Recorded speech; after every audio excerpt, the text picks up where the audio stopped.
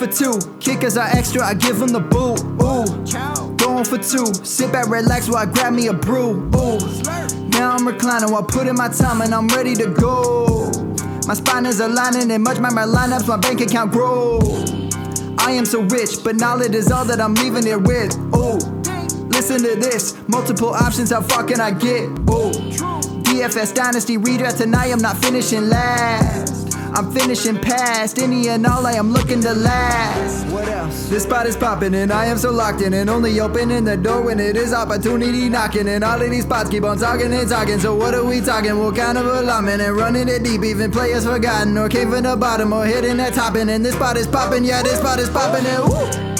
This is the armchair, yeah. Put up your arms, yeah. Sound the alarm, yeah, yeah, yeah. Woo! What is going on, guys, and welcome to the Any Given Sunday Elite Edition Personal League Podcast. I am your host, of course, Jeff Lambert, and you can follow me on Twitter at JeffLambert77. We'll go ahead and introduce the panel here, and then we'll get into how this podcast works. First up, we got Zach Pulaski. He's a writer and podcaster for Going for Two, and you can follow him on Twitter behind the Zach. What's up, Zach? Hey Jeff, how's it going? Are you guys ready for another PLP? I know we got a few familiar faces in here. I hope they're ready for another tough review. Absolutely. All right, next up we got Brian Ford. He is the host of the Dynasty Saturday Night 5 right here on the Going for Two Live Network, and he's also the host of a Dynasty Fever podcast, and you could follow him on Twitter at FFJunkie_. What's up, Brian?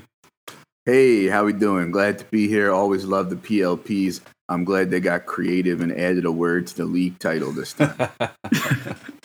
All right, next up, we got Kyle Senra, host of the Press Coverage Podcast and the Dynasty Gambit right here on the Going for Two Live Network, as well as a host of other podcasts that he'll mention, I'm sure, at some point. He's also a writer and ranker at Going for Two, and you can follow him at Senra Says on Twitter. What's up, Kyle? We are here on a Sunday, so it does make sense to schedule the PLP for today for this league. Nice. Yeah, good deal. Any Given Sunday Elite. And last but not least, we got Raul Nadarajan. Did I say that right? That was pretty good, Jeff. That was pretty good.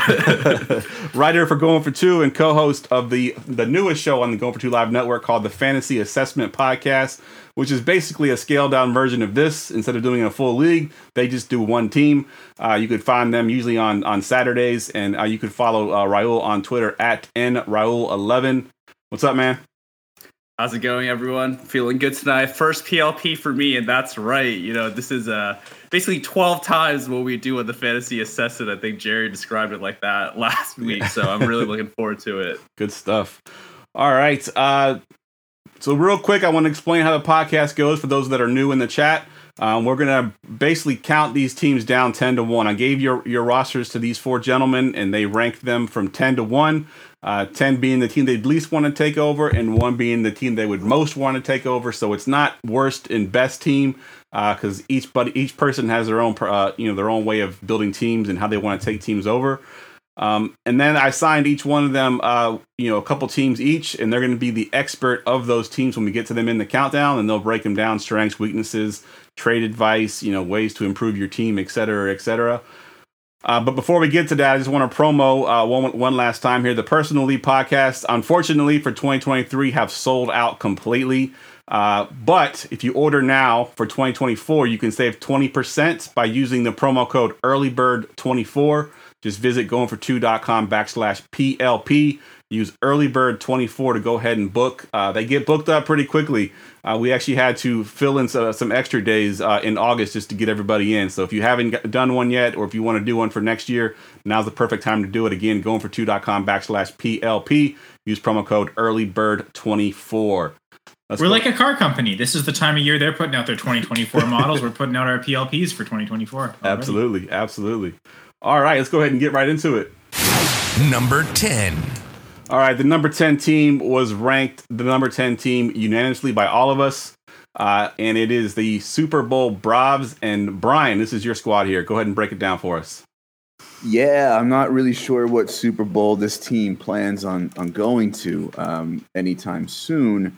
As you said, it was 10 across the board as far as the team we would all least like to take over. I think what I'm looking at here with this team is there a lot of age and mediocrity on this team. There's a lot of just meh. There's some aging pieces.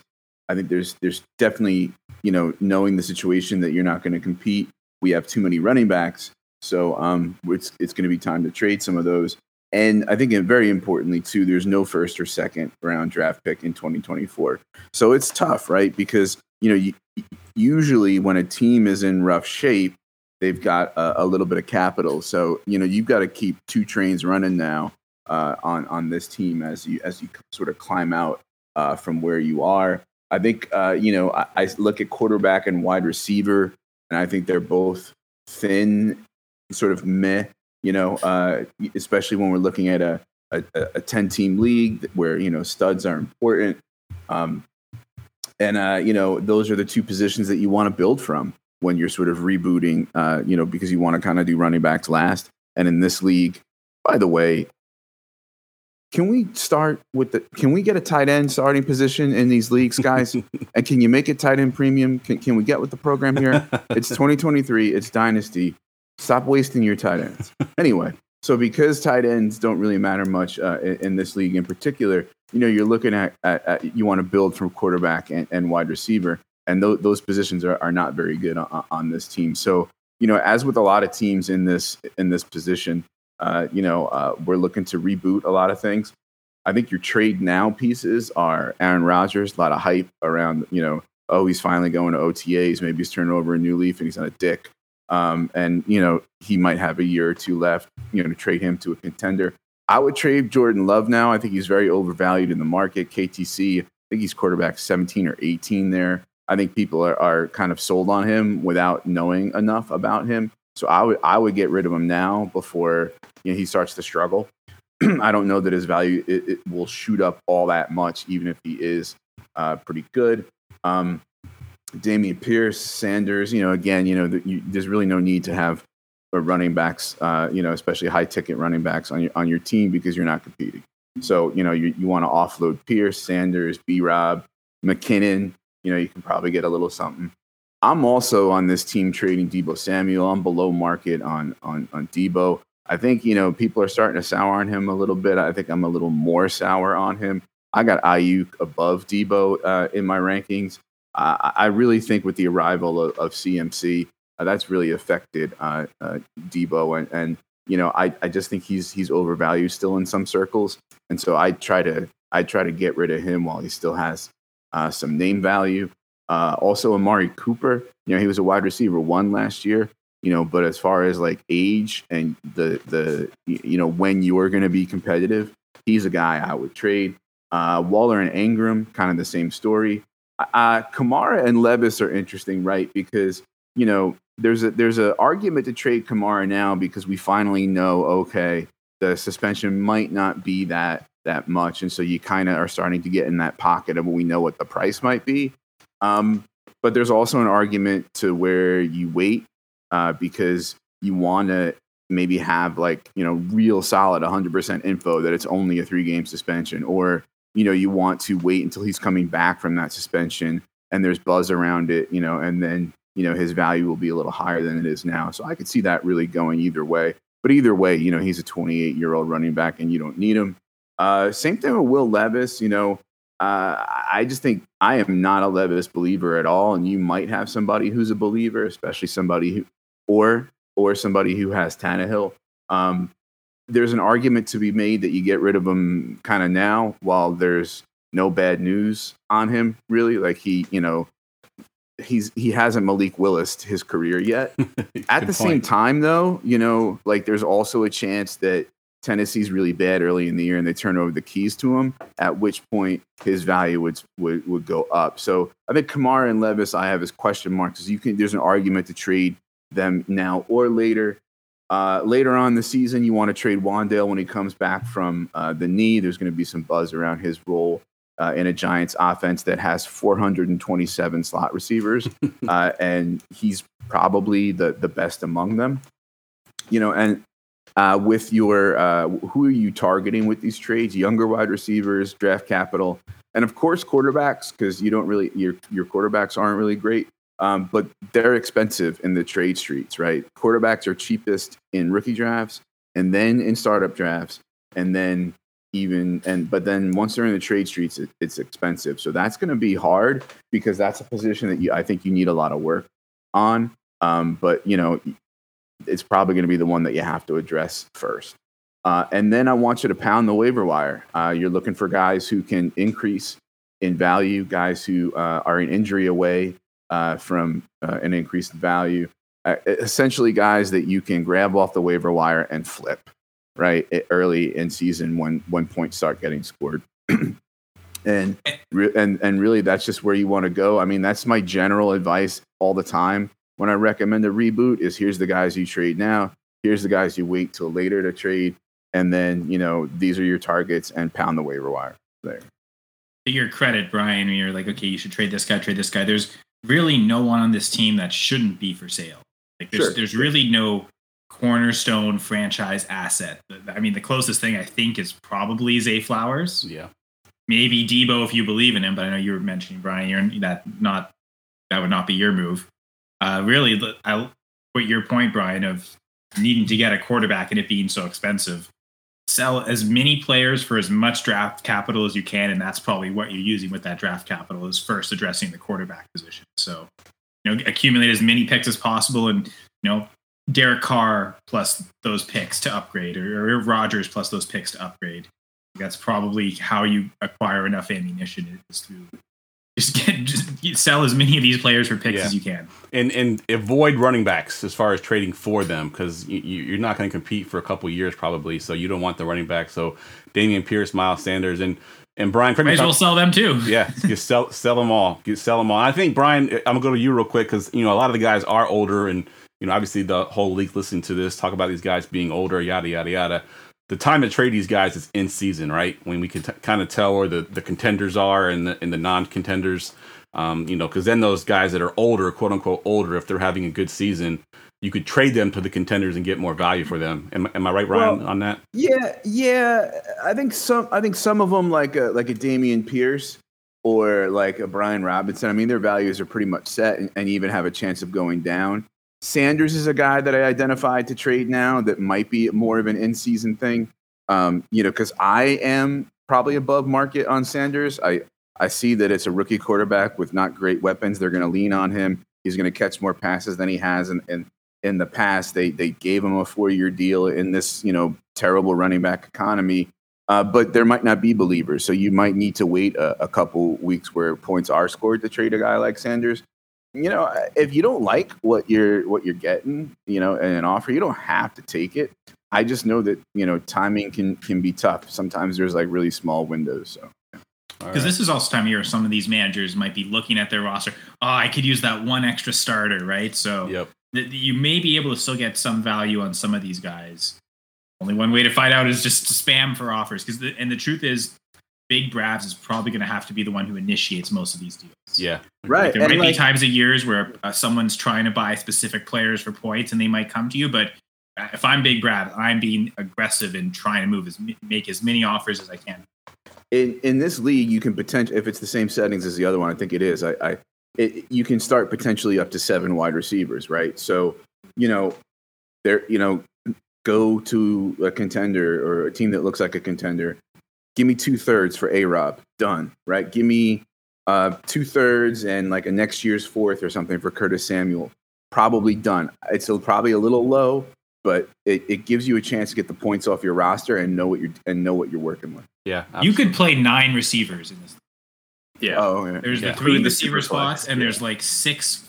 There's like that does include the super flex spot, but realistically 8. But still, you could just. Yeah, if you have enough depth at receiver, you can just fill your entire starters. I think an interesting dynamic in this league, which I'm sure we're all going to touch upon, is that it's a 10-team league, but 6 teams make playoffs, which means that there are more teams that actually may think, they're either, if not a contender, they're going to make a playoff run, which helps a team like Big Bravs who wants to ship off some of those pieces, go make those calls because there are more people looking to add, let's say like a Deebo Samuel isn't the sexiest piece for this season, but to someone who needs to add like a wide receiver 2 in a start 12, he definitely could be very valuable. Absolutely. All right, let's move to team number 9 here. Team number 9. Let me go ahead and hit the drop first. Number 9. Team number 9 was ranked as high as 9. As high as 8 and as low as 9. And the team is Man of the People. And Zach, this is your squad here. Give me your breakdown. Man of very old people is what he should change it to, because this is a very aged roster for the most part. There's some upside on this team, but let's start with the quarterback position. You know, we've got Tua, and I like Tua a lot as a talent, but there are a lot of injury concerns. I think we're all aware of the concussion stuff at this point, and it's a very risky game to play because obviously there's a lot of upside there, but if he has one more hard hit like he had last year, who knows what the rest of his career looks like.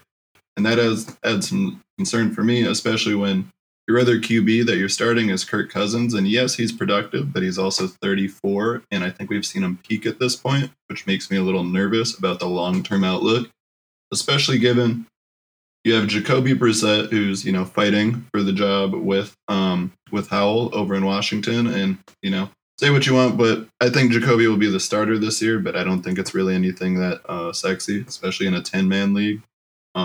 And then Desmond Ridder. I don't know how you guys feel about him, but I'm out. Yeah, I think he's a one-year filler, and then I think they'll be looking back at the board again next year. With that in mind, let's move over to the running backs real quick. On Godstrike, I'm glad you like your place. It seems like you're very happy about it. The running backs, though, and more specifically, I want to emphasize Jahmyr Gibbs. It feels like a crime to have him on this team with how aged he is at a lot of positions and where he it feels like a win now move, but there's a lot of young pieces like Gibbs that I don't know what they'll produce like week 1 of this year. And that's what concerns me. I don't like having to depend on rookies to give me production, because especially when they're paying someone like David Montgomery over a few years, that tells me that they're going to have a role there. And I don't know. Let's move on to that RB2 though. Dalvin Cook. I mean, how many times have we said he's going to a team and then, well, we're still waiting? I don't know. I love Roschon Johnson, but again, we don't know when or if he'll ever get that role. I'm confident that with time he'll be the RB1 in Chicago, but you're going to have to wait and see. And when you have a wide receiver room like this with Waddle, Kupp, Adams, or more specifically Kupp, Adams, Hopkins, Lockett, OBJ, Cooks, you've just got a lot of aged vets that very much so push you into needing guys that can produce for you week 1 or just 2023 in general. And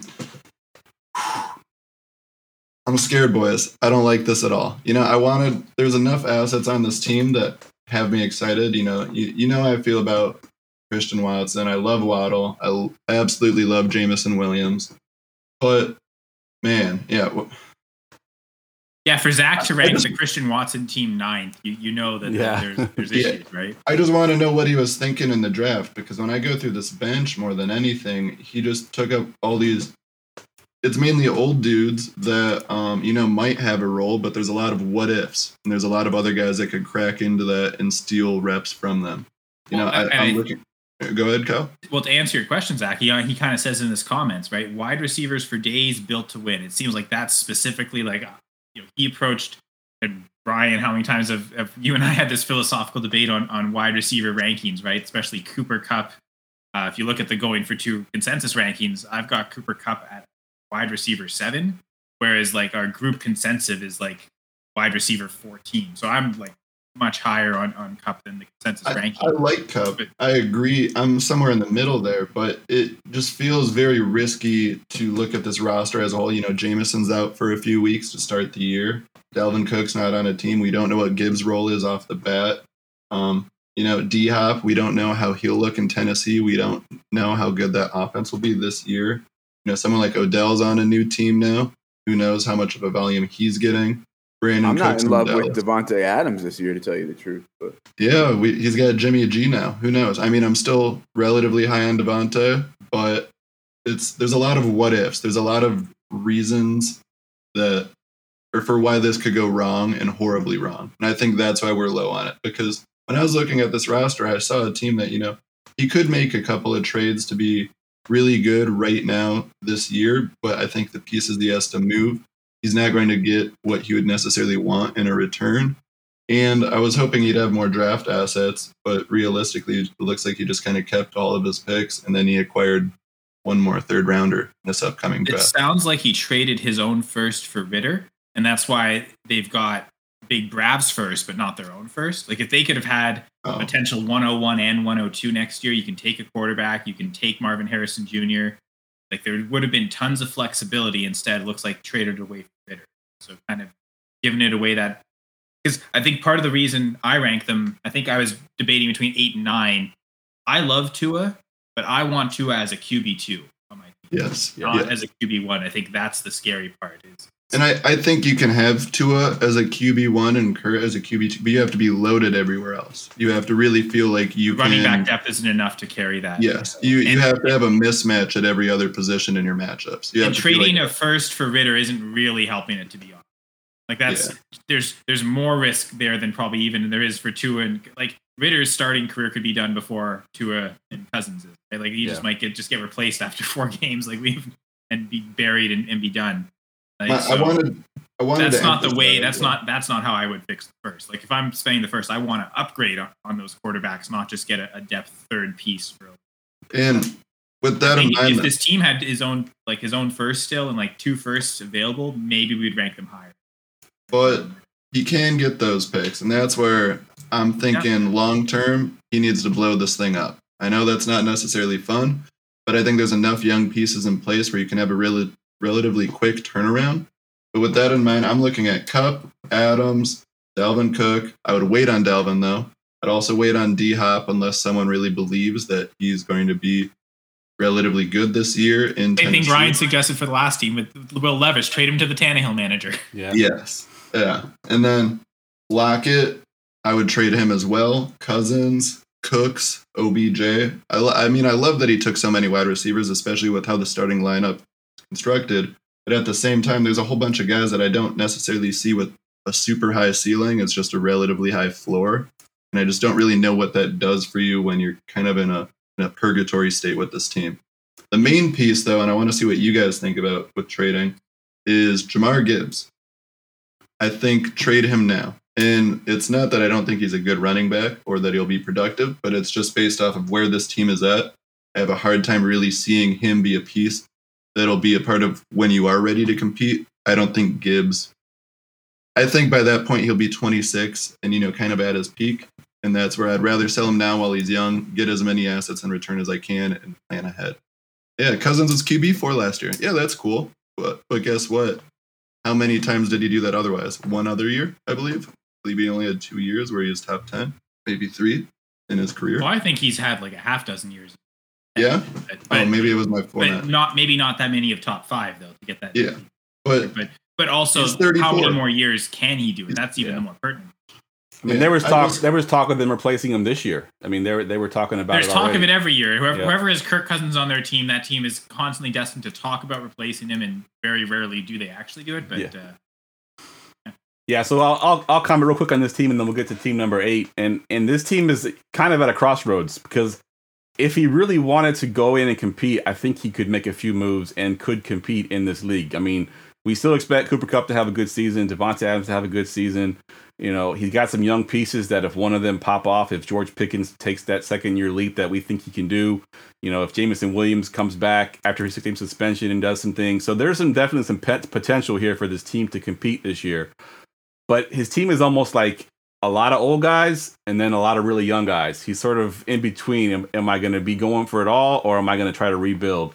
The good thing is, unlike the last team we talked about, his young guys are receivers and quarterbacks, other than Kirk Cousins. He's got Tua, who's young, as long as he doesn't get hurt again. Got some young receivers with Jameson Williams, George Pickens, Jalen Waddle. So he has that part of it down. The Jahmyr Gibbs thing, I agree with Zach. If he decides to go to a rebuild, that Jahmyr Gibbs is somebody I would try to move.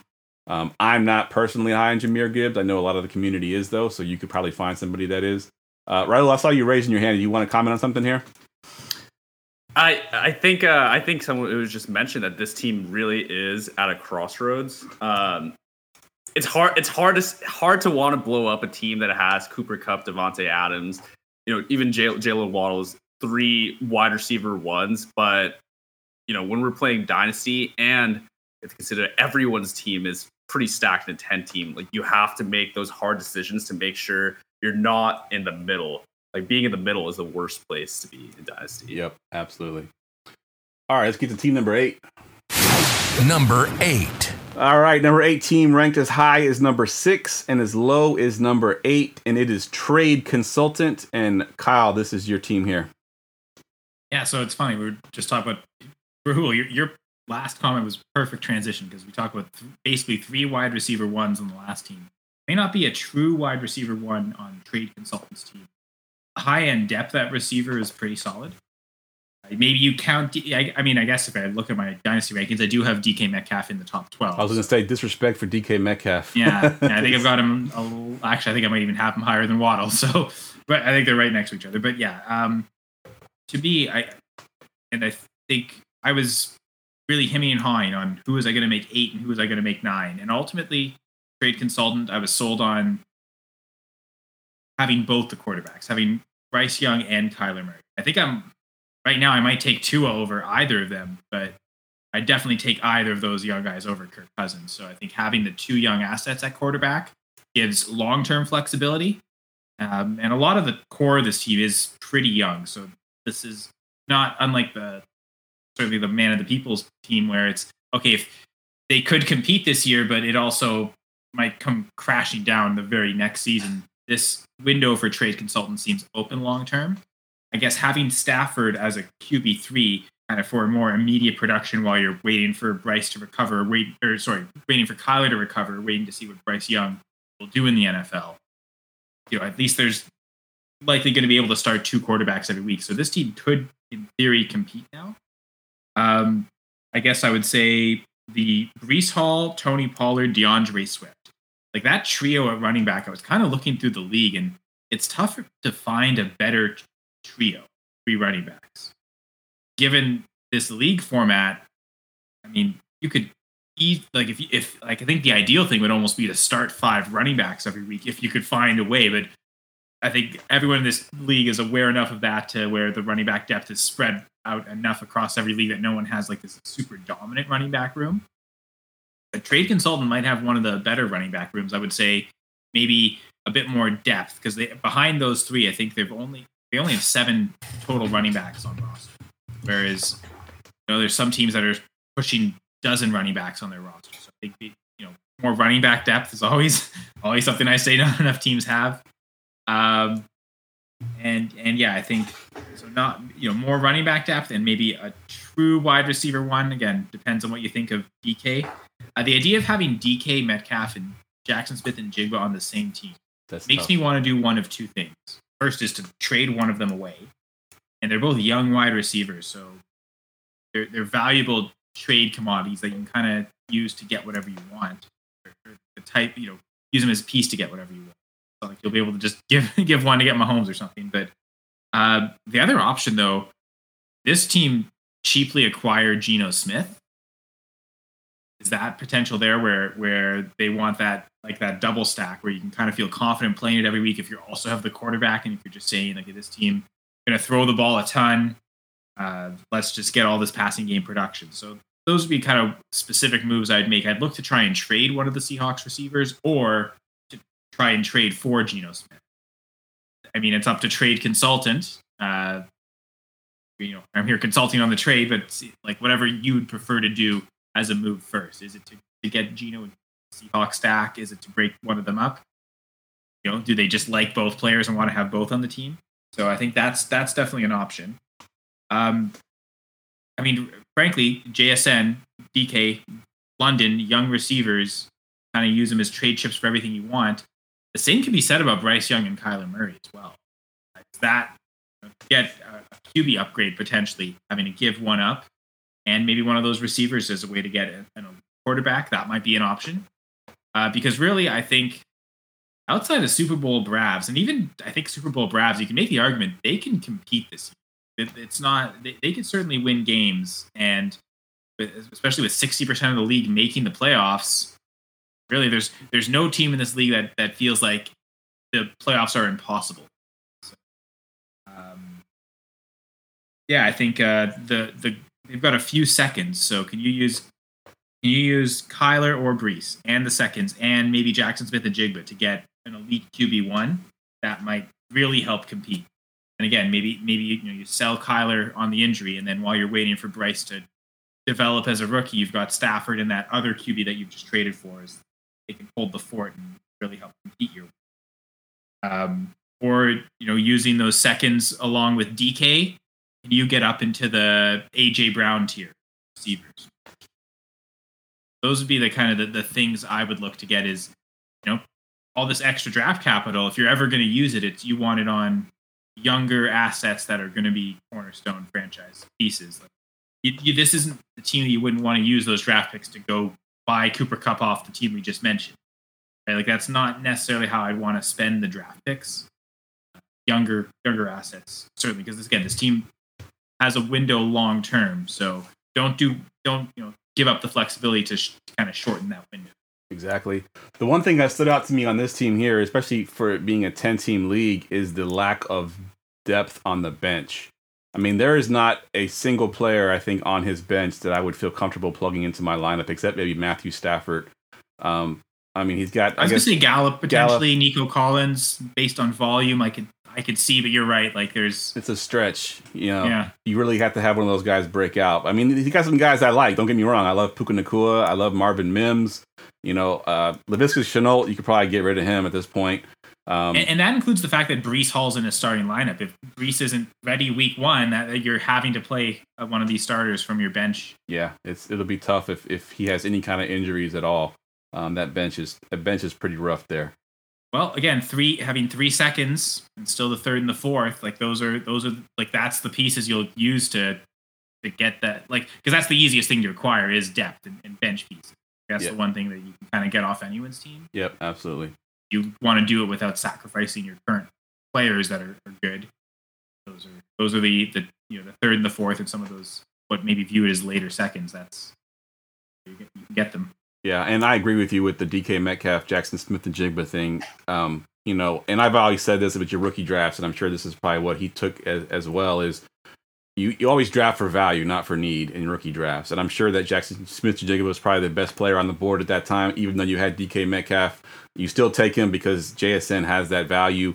You can move, one of those guys and still be fine. So I don't mind it as far as this time in the offseason, but I wouldn't want to go into the season with those two guys being my starters unless, like you said, I had Geno Smith as my quarterback. And I expect the Seahawks to be high scoring, which I don't know if I expect them to be high scoring. You don't know if you necessarily want to have two receivers and a quarterback from a team that's not going to score a ton of points. I will say it's unfortunate we ranked them 8 because I do love the roster construction. Again, maybe more running back, less wide receiver depth, more running back depth. I think, Isaiah Winstead.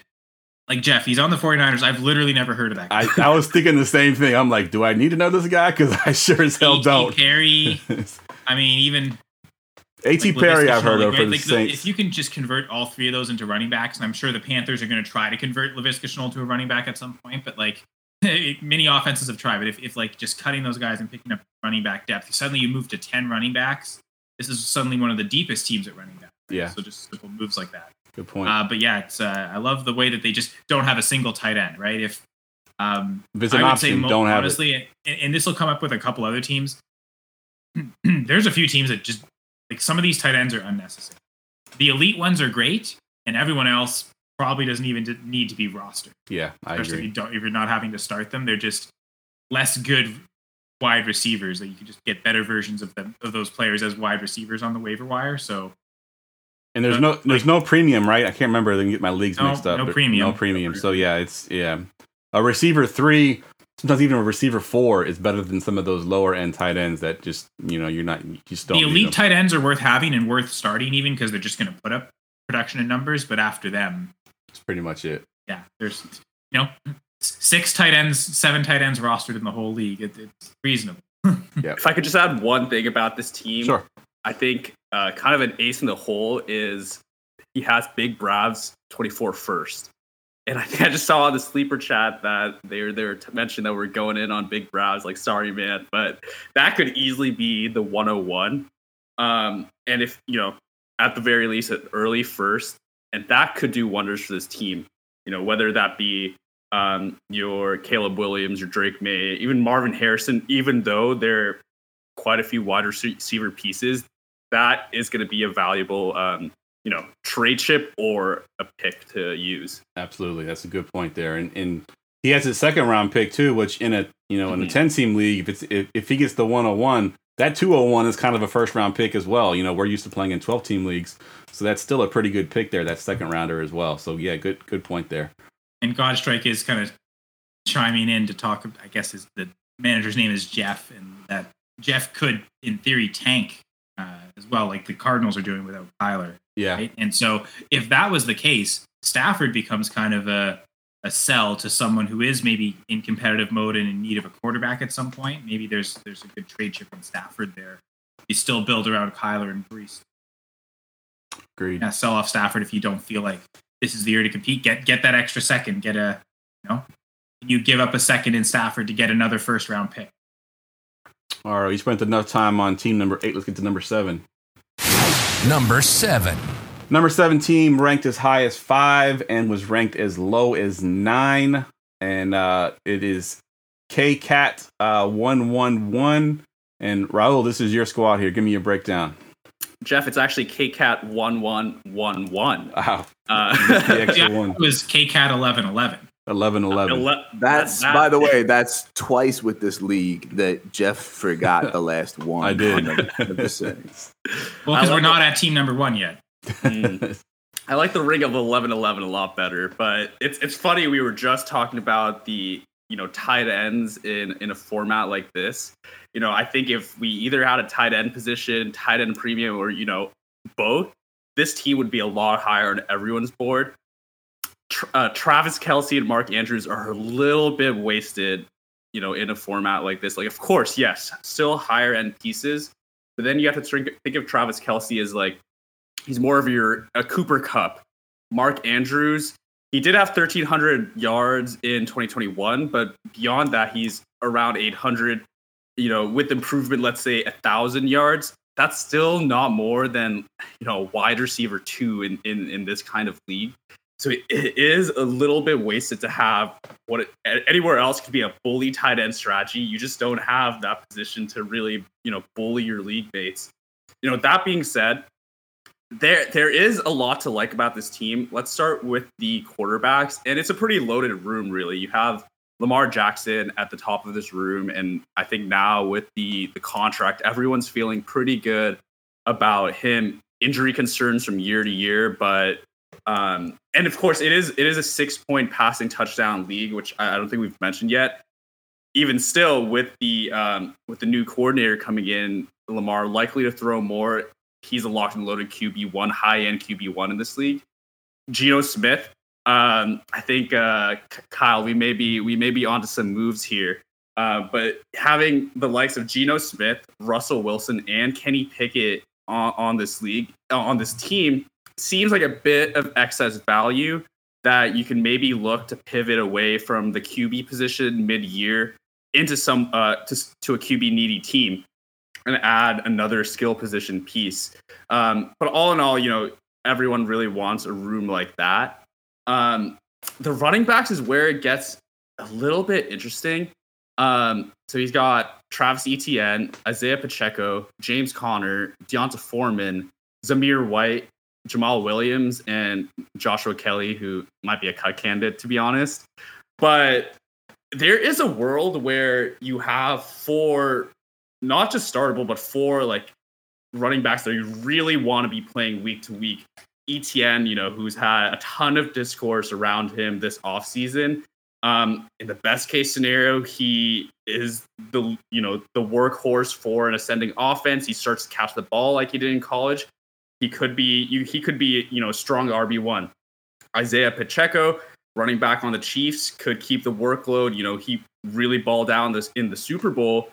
Could be a very useful player to have. James Conner, towards the end of the year, even without Kyler Murray, became a true workhorse back, getting I think like 85% plus of like the running back touches in that for that Cardinals offense.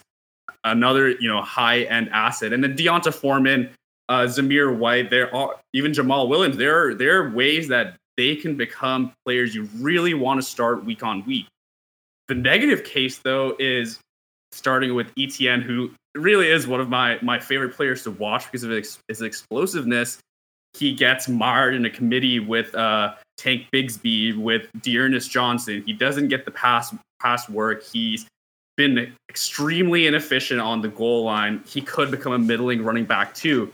Isaiah Pacheco, kind of the same deal. And, the Chiefs really have been weird for running backs from year to year. Could really be like a low-end starter. James Conner aging, pretty terrible Cardinals offense. Again, no one you really want to start. So this is a team that you may have to wait the first few weeks of the season to really see if you're going to be propelled into a strong contender, or if it's something that you want to blow up. Which takes me nicely to the next position group, wide receivers. I think all of us here really want to build around receivers. We all want to build around Justin Jefferson, of course. I mean, that is the definition of a cornerstone asset. But beyond that, it does get a little bit shaky. I like Quentin Johnson. I think this is a receiver that even if he doesn't play too much this upcoming season, when we're talking about him a year from now, his value is going to be artificially or genuinely raised just because of the ages of Keenan Allen and Mike Williams. That's another good asset to have. Beyond that, it's hard to see how a lot of these wide receivers retain the value that they have now. Chris Godwin, sneaky value in redraft.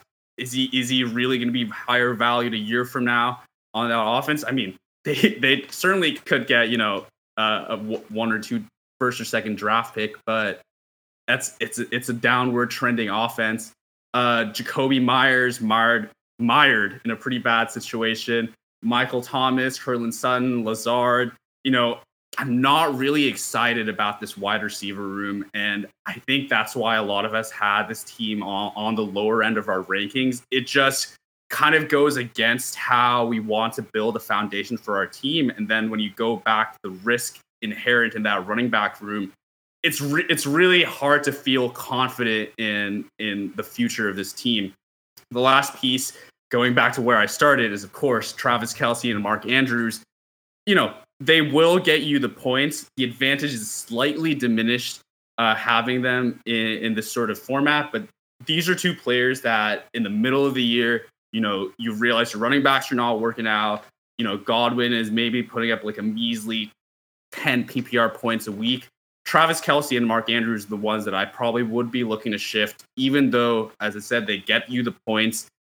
They're not as much of an advantage in a format like this. So, I like some of the pieces, but like I said, maybe at the start, you don't want to be in the middle of your league. And this is a team that could be stuck in the middle if you don't make a decisive move either way.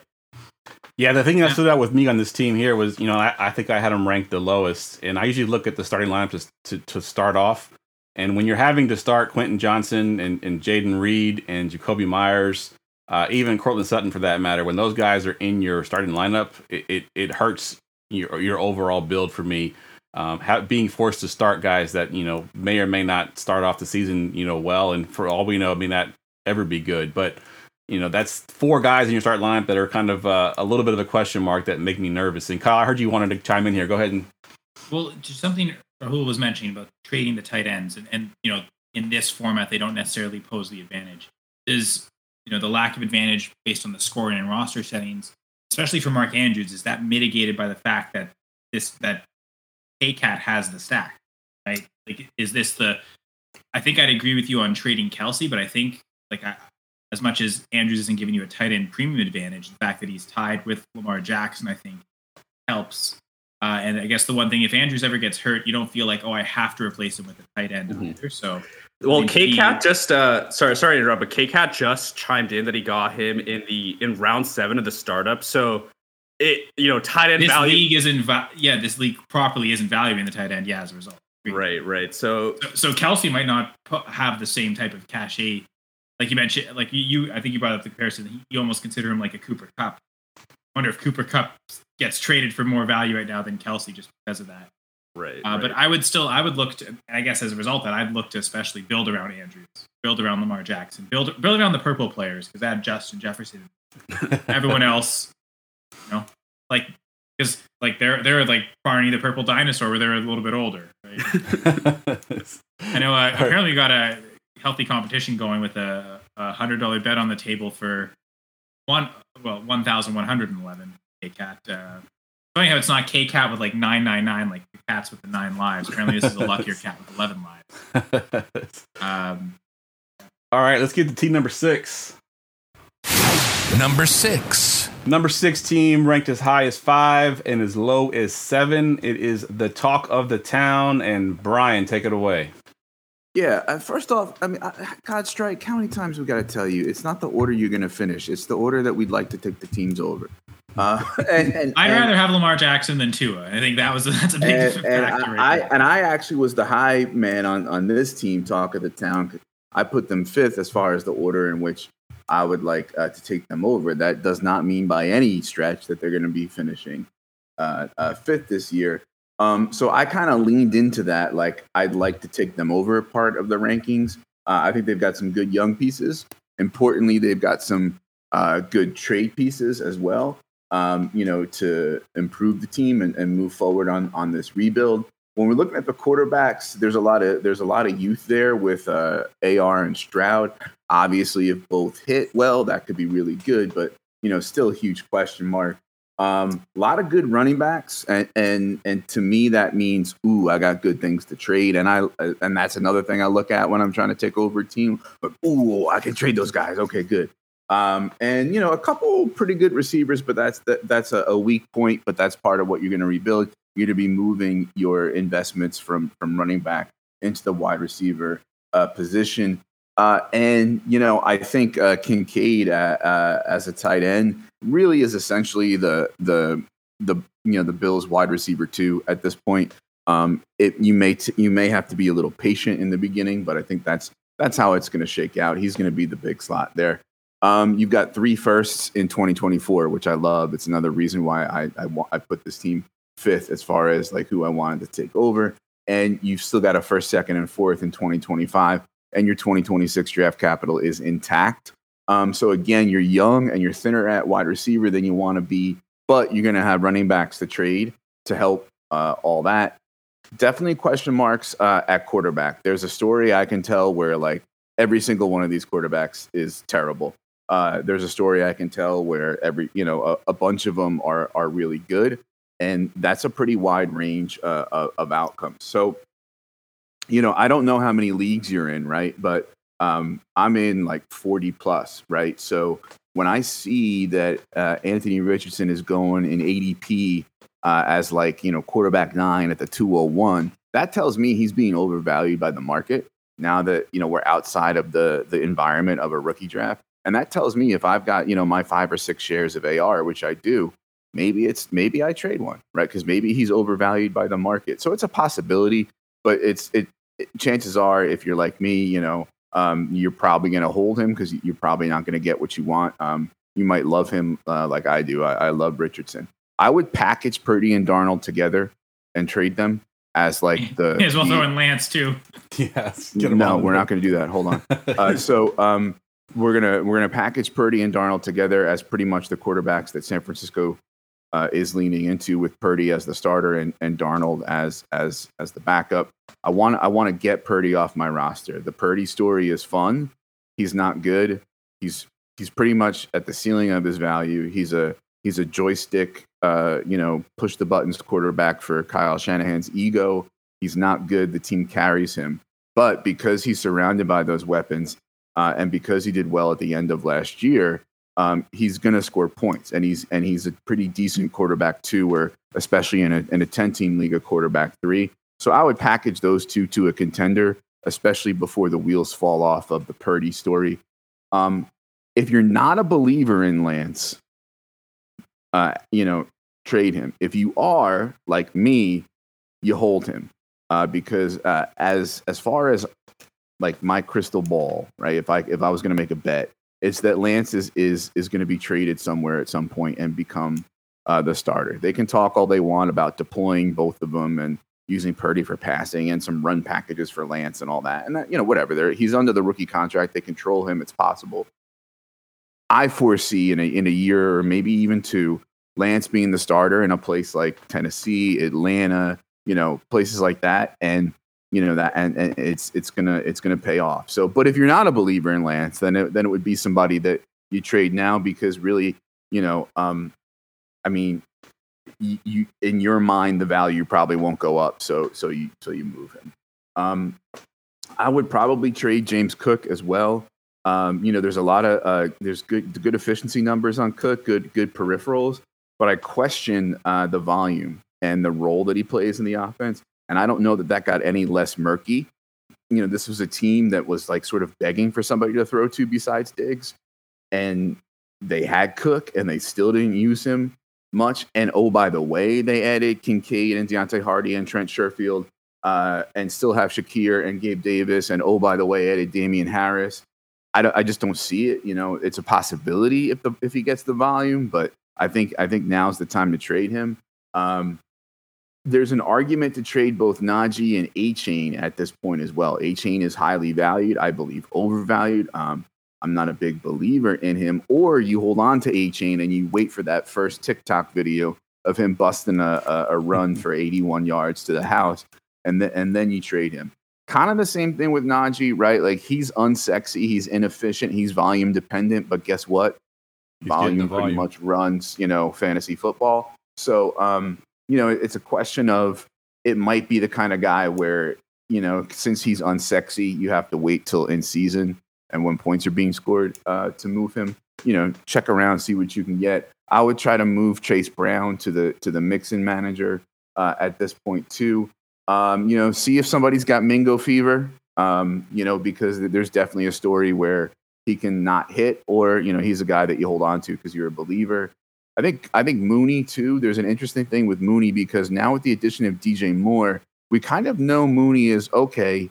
He's in a role he's better suited for. He's the wide receiver too, and he's coming back from the injury. So we kind of know the path now. We know the story for 2023 moving forward. So he might be a guy that you might want to move. I would get off Jalen Hyatt. I'm not a believer. Or again, it might be the kind of thing where you wait for that 1 week where he takes gets a wide receiver screen and breaks it 90 yards. If you can, not that Kmet has much value in this league. For Christ's sake, would you please start tight ends and make it tight end premium? Not that Kmet has much value in this league, but he might be a guy if you've got a believer. I love Kincaid. If you don't, there's Kincaid fever out there. So again, he might be somebody to trade. And then, basically the guys who were kind of questions about whether or not you trade them now, the alternative is you trade them later. But I don't have too many must trade later pieces for you. Like the other team, you're targeting quarterbacks, but they're expensive. But again, you've got quarterbacks to move, and they're valuable, right? Like, you can move Purdy, you can move Stroud. If you don't believe in Lance, you can move Lance, right? So they hold some value. And of course, hold on. And of course, you want to go for draft capital and picks as well in this kind of a situation when you're rebooting a team. And like the other team, the same thing with waivers, right? You want to target guys that can increase in value, that might be an injury away, or that you can take and flip when points start getting scored in season. So that's the kind of thing that you want to do. I think you're in better shape than some of the other teams that are kind of in a reboot, which is why I had this team ranked 5th as far as who I'd want to take over. It's just, it's a fun team with good pieces, good draft capital, AR, like huge ceiling, right? So yeah, the wide receivers, Addison and Burks are interesting too. Like, for example, there's a lot of people who don't believe in Burks. I do. So, figure out, if you're above or below market and act accordingly. Like, Addison's like wide receiver 17 on KTC now. Again, we don't love KTC, but it's a barometer of the people who are in your sleeper leagues. and I think that's an overvalue. So, maybe that's something that, you get a plus on top of a guy that you like almost the same, that's in that huge tier of like wide receiver 20 to 90, right? So, you've got a lot of different ways you can go with this team, which is also another reason why I ranked it 5. So yeah, I think you're a fun team, and you will be even more of the talk of the town when you start making moves.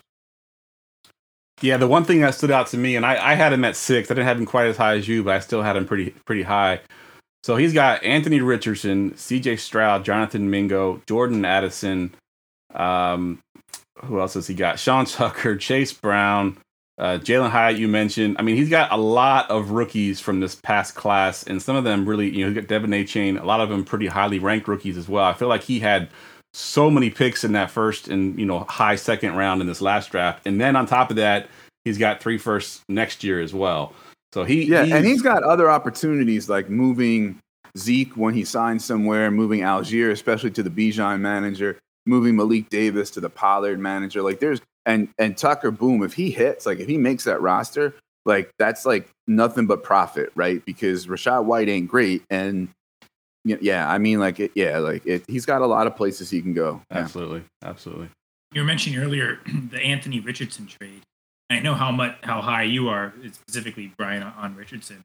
Do you think the move there, if they do decide to move Richardson, is to try and tier up from Richardson, use all this draft capital accumulated to get a top 8 quarterback, or do you pivot down from Richardson? Are you trying to go with? I guess where do you go from lower? You'd probably go to an older quarterback from Richardson. If you're going lower, like how would you approach it? That's the thing, right? Like if you go lower, you're probably looking at older. It's tough to get into that top 6 or 8 tier of quarterbacks in a trade, and so is there enough doubt with Fields that Richardson to Fields is like the most attainable? That's going to be the most attainable, but it's also the most risky.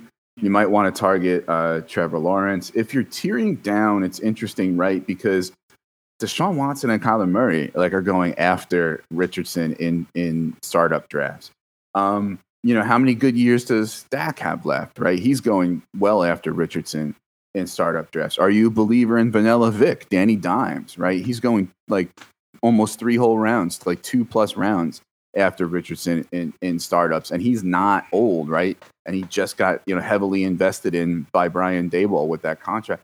So, I mean, there's a bunch of different ways, you can go with that. It's a tough call though. Yeah. All right. Let's go ahead and get to number 5. Number 5. Number 5 team as probably the biggest disparity that we have so far, ranked as high as 5 and as low as 8, and it is Diehards. And Zach, this is your squad here. I love how you assigned me the team that I just can't relate to at all with how I draft in startups. I'm usually hey, let's plan for as long as possible and be patient. This team, they said, hey, we want to win the damn thing and we're going to do it now. And I want to emphasize that off the bat as we go through this. I mean, you got Josh Allen. I don't really think we need to break down Josh Allen because we know who he is, what he will do, and how he'll produce for you for a long time to come. Same with this, the whole running back room, actually. But Christian McCaffrey and Saquon, if they were in that Zoom meeting where they could bitch about their position, they were of a certain tier, and it looks like this dude pretty much had that whole Zoom call on his starting lineup. So good for you there. But I love CMC and Saquon, but they're very much so obviously win now pieces. And then you throw in Diggs off the bat. I like Judy because while he's not like the others with more proven history, Judy is proven enough, and he's a younger asset. I know Diggs still has a few years left. Same with Saquon and CMC, but they're definitely kind of right at their peaks. With that in mind, Keenan Allen definitely fits the mold of the rest of your team so far. I think going through these names so far, it's tough to have any questions about production or them falling off at this point in time. This is the best redraft team I've seen. Exactly. If this was the Scott Fish Bowl or something like that, I'd be doing heel kicks right now. Yeah. Dallas Goedert, I love it. It's a great tight end. Obviously, Brian, I'm right there with you. Obviously, he's gone, but I'll say it since he's not here. Hey, tight end premium. Let's have a tight end slot maybe. But, you don't. And I think Dallas is one of those guys that's still worth having in your starting lineup with that in mind. Obviously, Derrick Henry and Aaron Jones are getting up there in age, but again, some of the most proven running backs. And I just can't believe you have all of these guys on one team. I mean, forget their age. But CMC, Saquon, Aaron Jones, Derrick Henry. Oh, and then Damian Harris as an RB5. That's awesome. And that fits right into what Kyle was alluding to earlier with having, filling those flex spots as much as possible with proven running backs. This guy did exactly that. I mentioned earlier, like a team with the best, arguably the best RB trio. It would be either that team or this team here. Yeah. And it's really the end of the starting lineup that gets me a little nervous. It's the Damian Harris and Sam Laporta spots. And we'll talk more about that in a second. I do want to touch on Jared Goff, though. I think that's an asset that gets relatively minimized. He's not a sexy name. He's not going to be a top 5, top 6 QB ever. I think you need to, the expectations can only go so high, but this is a team that believes in him, that's invested in him, has put a lot of weapons around him.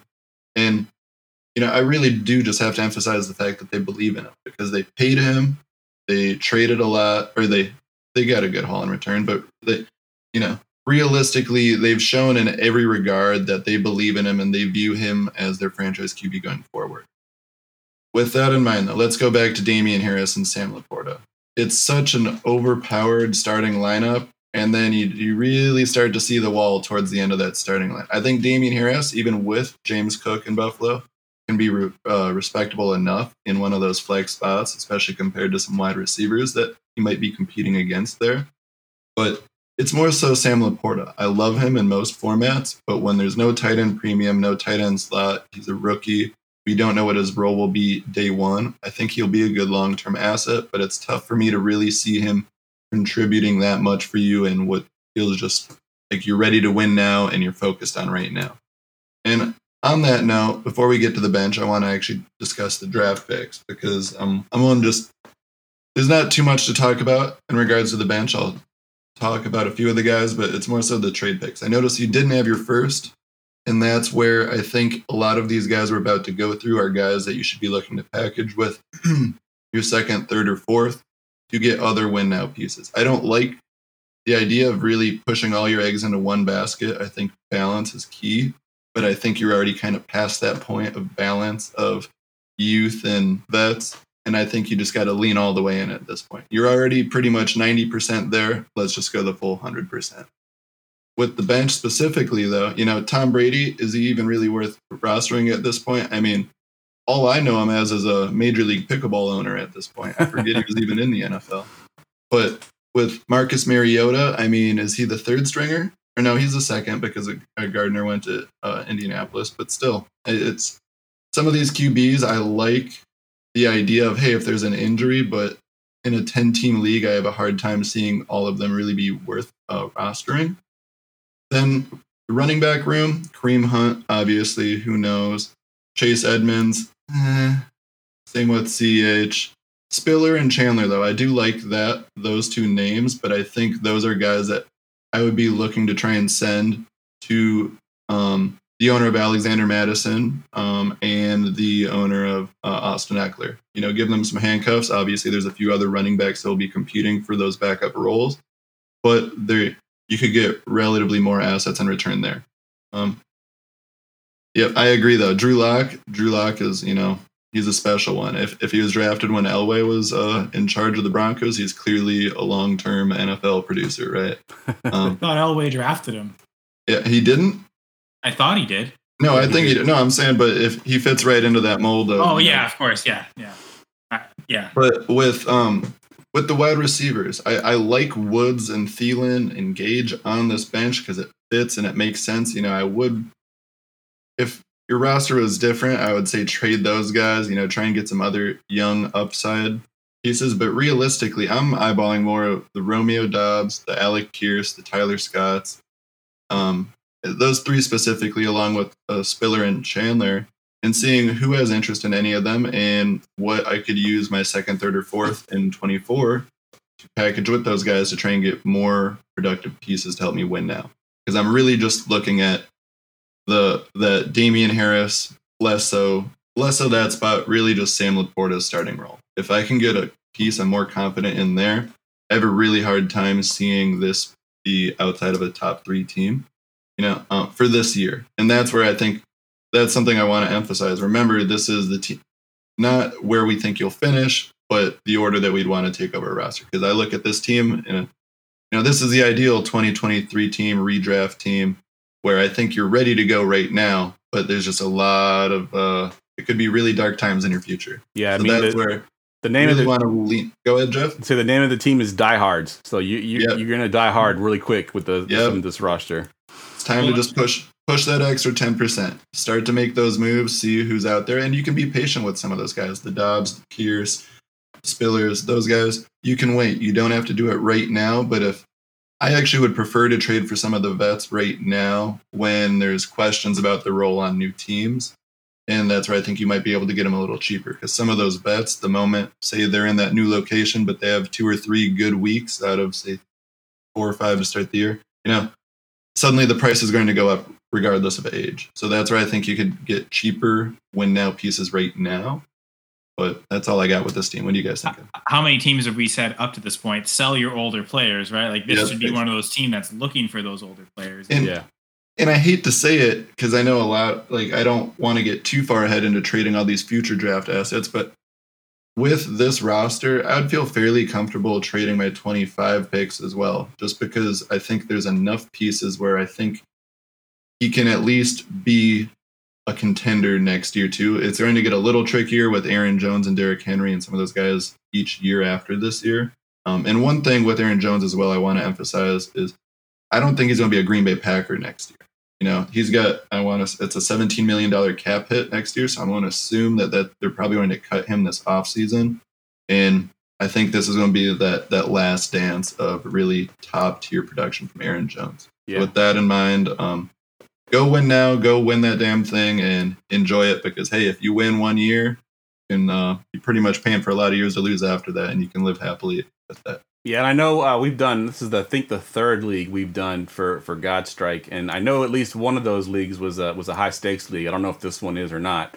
But yeah, if you're gonna go for it, diehards, go all in, because you pretty much already have it, the roster that you have. I think you just have to put your chips into the table right now and just go for it, because I think this team on the surface is probably the best team for this year. It's just long term, it's not going to be quite as good. I would hold on to the 25 first, just because of that fact of, man, this team could die so quickly that, I think it's fine that they've already sold their 24 first. We're expecting it to be a late first, but maybe by next season, this team already starts to kind of hit that wall. So I would sell almost every other pick, but hang on to that 25 first, at least until next year. I think you'll get a better picture. But to Zach's point, sorry, Kyle, I just want to say real quick. That's why I think there's more benefit in selling the 25 first now, because I think a lot of people would look at this roster like how you're describing, where they're like, oh, maybe midway next year they'll be falling off. So that's where, if I could really be aggressive in using that first rounder where they think it might be an earlier first, I can get more win now pieces that can help prolong that, maybe even just the rest of next season. But I think if I were to sell the first, it would have to be a young win now.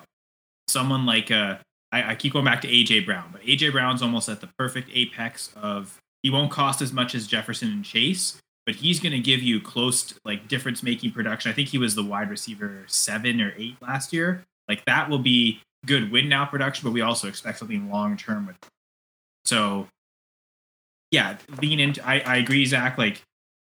If they've already committed by selling their 24 first, the best thing to do is to make that first as late as possible now. So yeah, sell all the other picks. But yeah, I think be cautious. It's got to be a specific deal for specific types of assets. I think sell that. All right, let's get to team number. What are we on? We're on 4 now, right? 4, yeah. Number 4. All right, number 4 team ranked as high as 3, as low as 4, and it is TK Wood. Kyle, this is your team. Well, I think we would be good if we kind of peek behind the curtain a little bit just to about those rankings. It seems like we kind of collectively really set a tier break on the top 4 teams and anyone else in terms of what we want to take over, because all 4 of these teams are about to get to. None of us rank them, any of them, outside the top 4. Yep. So like our rankings are really like a big kind of gap between 5. And to me, like I think I kind of viewed them the same way too, where I considered all 4 of these teams at number 1 at one point. I thought it was a very close separation between all 4. Like even just starting at the top, Patrick Mahomes, Justin Fields. What a great QB duo. Again, like there's some teams that don't have a quarterback as good as Justin Fields. Like the team with Tua, I'd much rather, I'd be more comfortable with Fields. Even the Anthony Richardson Stroud team, like I'd rather have Fields than either of those two. So the fact that I think there's one other team that maybe you could argue has a better QB duo, and we're about to get to them soon. But yeah, I think just starting off the top with 2 quarterbacks like that A, have great value, but B, also could produce great numbers, that sets you up real well. There's 4 tight ends on this team, and we're getting to some of the teams where there's 5 tight ends, George Kittle plus 4 others. So that seems excessive. Kittle's enough of a difference maker. The way he, like his yards per catch look more like a wide receiver's stats than a tight end stat. But like Taysom Hill, Dawson Knox, Irv Smith, and Luke Musgrave, I kind of broke them into like 2 different categories where you've got like Knox and Irv Smith are on great teams. So there's high weekly touchdown upside just for those offenses in general. But it also seems difficult to know when you're ever going to play them. Again, you don't ever. So even on like George Kittle's bye week, you don't have to play a tight end. So, I mean, Zach, like Zach's gone. But I'm a Packers fan, just like Zach is. Not really a big believer in Luke Musgrave, mostly just because I'm not that big of a believer in Jordan Love. Tight ends take time anyway. Likely they've already drafted Luke Musgrave this year. It feels tough to just burn a draft pick you've already made, but I don't really feel like there's much point of having Musgrave on this roster. And honestly, the same with Taysom Hill. Like, Kyle, I heard that was coming. What were you saying? What's up? Well, just like I don't really believe in Luke Musgrave long term. Just because like I don't believe in Jordan Love long term. And what's a rookie tight end without a good quarterback? I mean, most rookie tight ends with good quarterbacks can't even do anything. So I just have a hard time seeing how Musgrave is within a reasonable window of 3 years really going to be a difference maker to the point where is he even really worth rostering in this league? I think Musgrave might. Man, it's tough with no tight end position and no premium. Because I think Musgrave can be good. I also really like Kraft, but that's the issue. Is he might. I could see Musgrave maybe being a tight end 10 at some point, but unless there's a tight end slot, that's not very much production. Wide receiver 40s probably wouldn't score more than that. Well, that's what I was going to say. Where's tight end matched to the wide receivers? You're probably right. It's probably somewhere between 30 and 40, somewhere around that. And at that point, that's where, I think he's still worth rostering, but yeah, I'll let you keep going. But hey, cool it over there on the Jordan Love slander, okay? Because I'm a believer. I would, again, Packers fan, would love to be completely wrong on him. We'll find out. I guess the one thing I love about this team is they are one of the deeper running back teams. I think I counted 10 running backs on roster. I think it's like the second highest in the entire league. But also, as a result, and I guess it makes sense that this is all on the same team, they've only got 9 wide receivers. We mentioned you can start up to 9. So to me, I think it's, I believe I thought I saw like 1 or 2 other teams that had single digit at wide receivers. So it's one of the deepest running back rooms, but also one of the shallowest wide receiver rooms. And I think that's probably why I ended up with them out of these top 4 teams, putting them the last, even though I love Mahomes. It's probably the best asset to have. And I'm a big believer in Fields. Godstrike is not so much relative to Tua anyway, but I think the roster construction is what kind of threw me off and I ranked them 4th because of that. So, but I think those are easy things to fix, right? Again, sometimes it's as easy as just cutting Taysom Hill, cutting Musgrave, and picking up a couple of bodies at wide receiver. It might just be as simple as that, like players that have more week-to-week realistic upside. Because here's the thing, Taysom Hill has upside, but he's also got like the lowest floor imaginable for any tight end because he doesn't catch passes. It's all based on touchdowns. So, and I suppose that's the type of tight end you'd want in a league where there's no tight end premium. You don't have to start tight ends because he's not catching enough passes to make a tight end premium. But it also just seems like probably just a better shot at a wide receiver in a good offense tied to a quarterback that's better than Derek Carr. And yeah, there's worse quarterbacks than Carr, but there are also some that are better. So yeah, I think just shift some of that tight end depth to wide receiver depth. And then I think, balance this roster out a lot more. Yeah, I agree there 100% with your tight ends there, talking about they're not rosterable. And Taysom Hill is the tight end that, in this league, if you're having to start him, you're probably in trouble because you're never going to know when he's going to have that big game. It's not like it's best ball. You're not getting those points regardless. So, yeah, he's definitely someone I would probably cut because you'll never know. And it's not like normally, like for tight ends, you can – and I know, Jeff, you do so much DFS here. So if anyone who loves DFS, I definitely suggest check out Friday nights here on the Gore for Two Live Network because Jeff, Tim, and Gerson, they do a great show. But there's certain teams where, this team's allowing so many points to tight ends. You can kind of pick on them. But Taysom Hill doesn't score points like other tight ends. So you can't even really use that to your advantage and say, the Saints have a great tight end matchup. That probably means it's going to be a Juwan Johnson week, not a Taysom Hill week. So, touchdowns are random, but you can sort of predict them to a certain extent. Taysom Hill, you cannot predict at all when he's ever going to touch the football. No, absolutely. He's such a hard asset to roster. I'd cut him, because he's got no value. We've already mentioned how Travis Kelce was a 7th round pick in the startup. Clearly, tight ends are not valued in this league. So yeah, cut him and just get a wide receiver. Yep, I think even get to double-digit wide receivers, and then you've got roster value. Yeah, even if, we've talked about going tight end premium, even if they go tight end premium, he's still not rosterable for me because he's just not going to gain much value. All right, let's get to team number 3. Number 3. Number 3 team, as Kyle alluded to, none of these teams were ranked lower than 4. This one was ranked as low as 4, as high as 3, and it is Full Metal Kraken. And Raul, this is your squad here. Right, so I think Kyle alluded to this, and Full Metal Kraken here, my man, you have the best QB room in this league, a QB room all of us dream about in Dynasty. And let me just address as well, it's not just 6-point passing touchdown. There are also bonuses for 40-plus yard completions, 50-plus yard passing touchdowns. You get bonuses for big passing games. Above 300 yards, you get 1 point. 400-plus yards, you get 2 points. You get another point for 25-plus pass completion. So this really rewards your top QBs.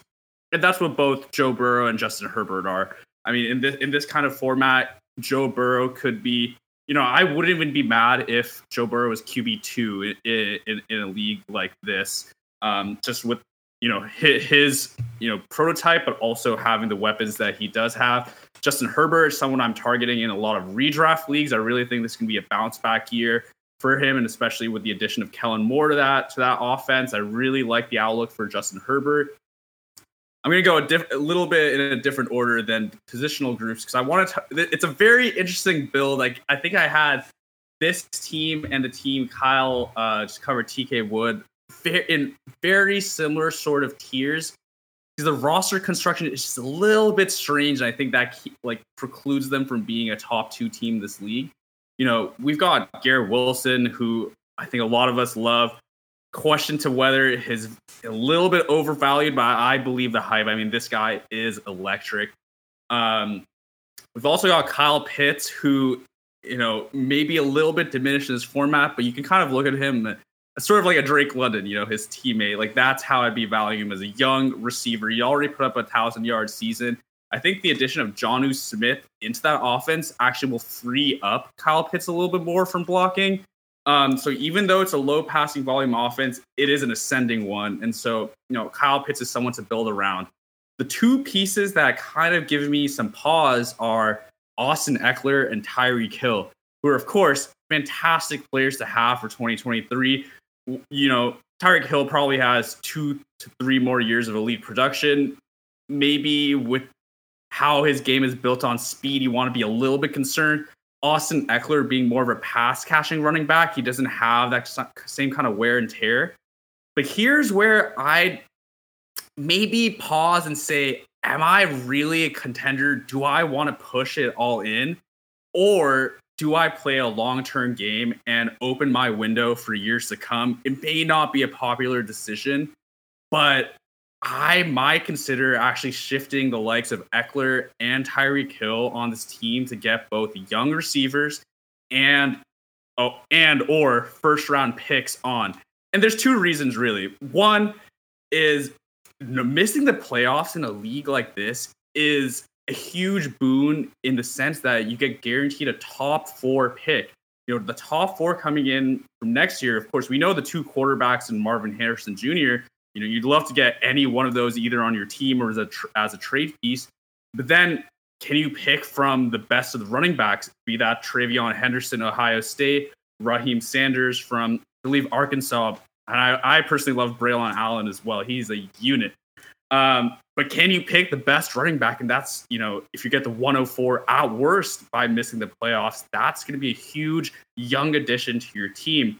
And the second reason as to why I might consider, reining in the horses on a true contention push is that when you get to the end of the bench, it gets a little bit desperate.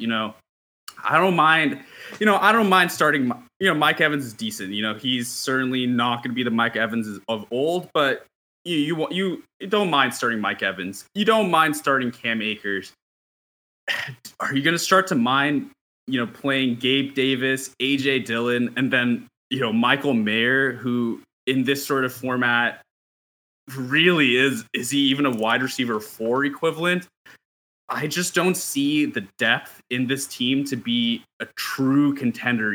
One injury really could blow a lot of this team up.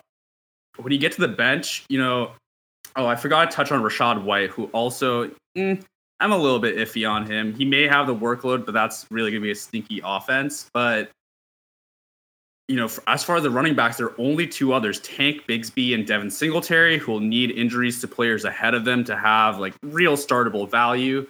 And then of the wide receivers, maybe Zay Jones. I'd probably start Zay Jones over Michael Mayer, but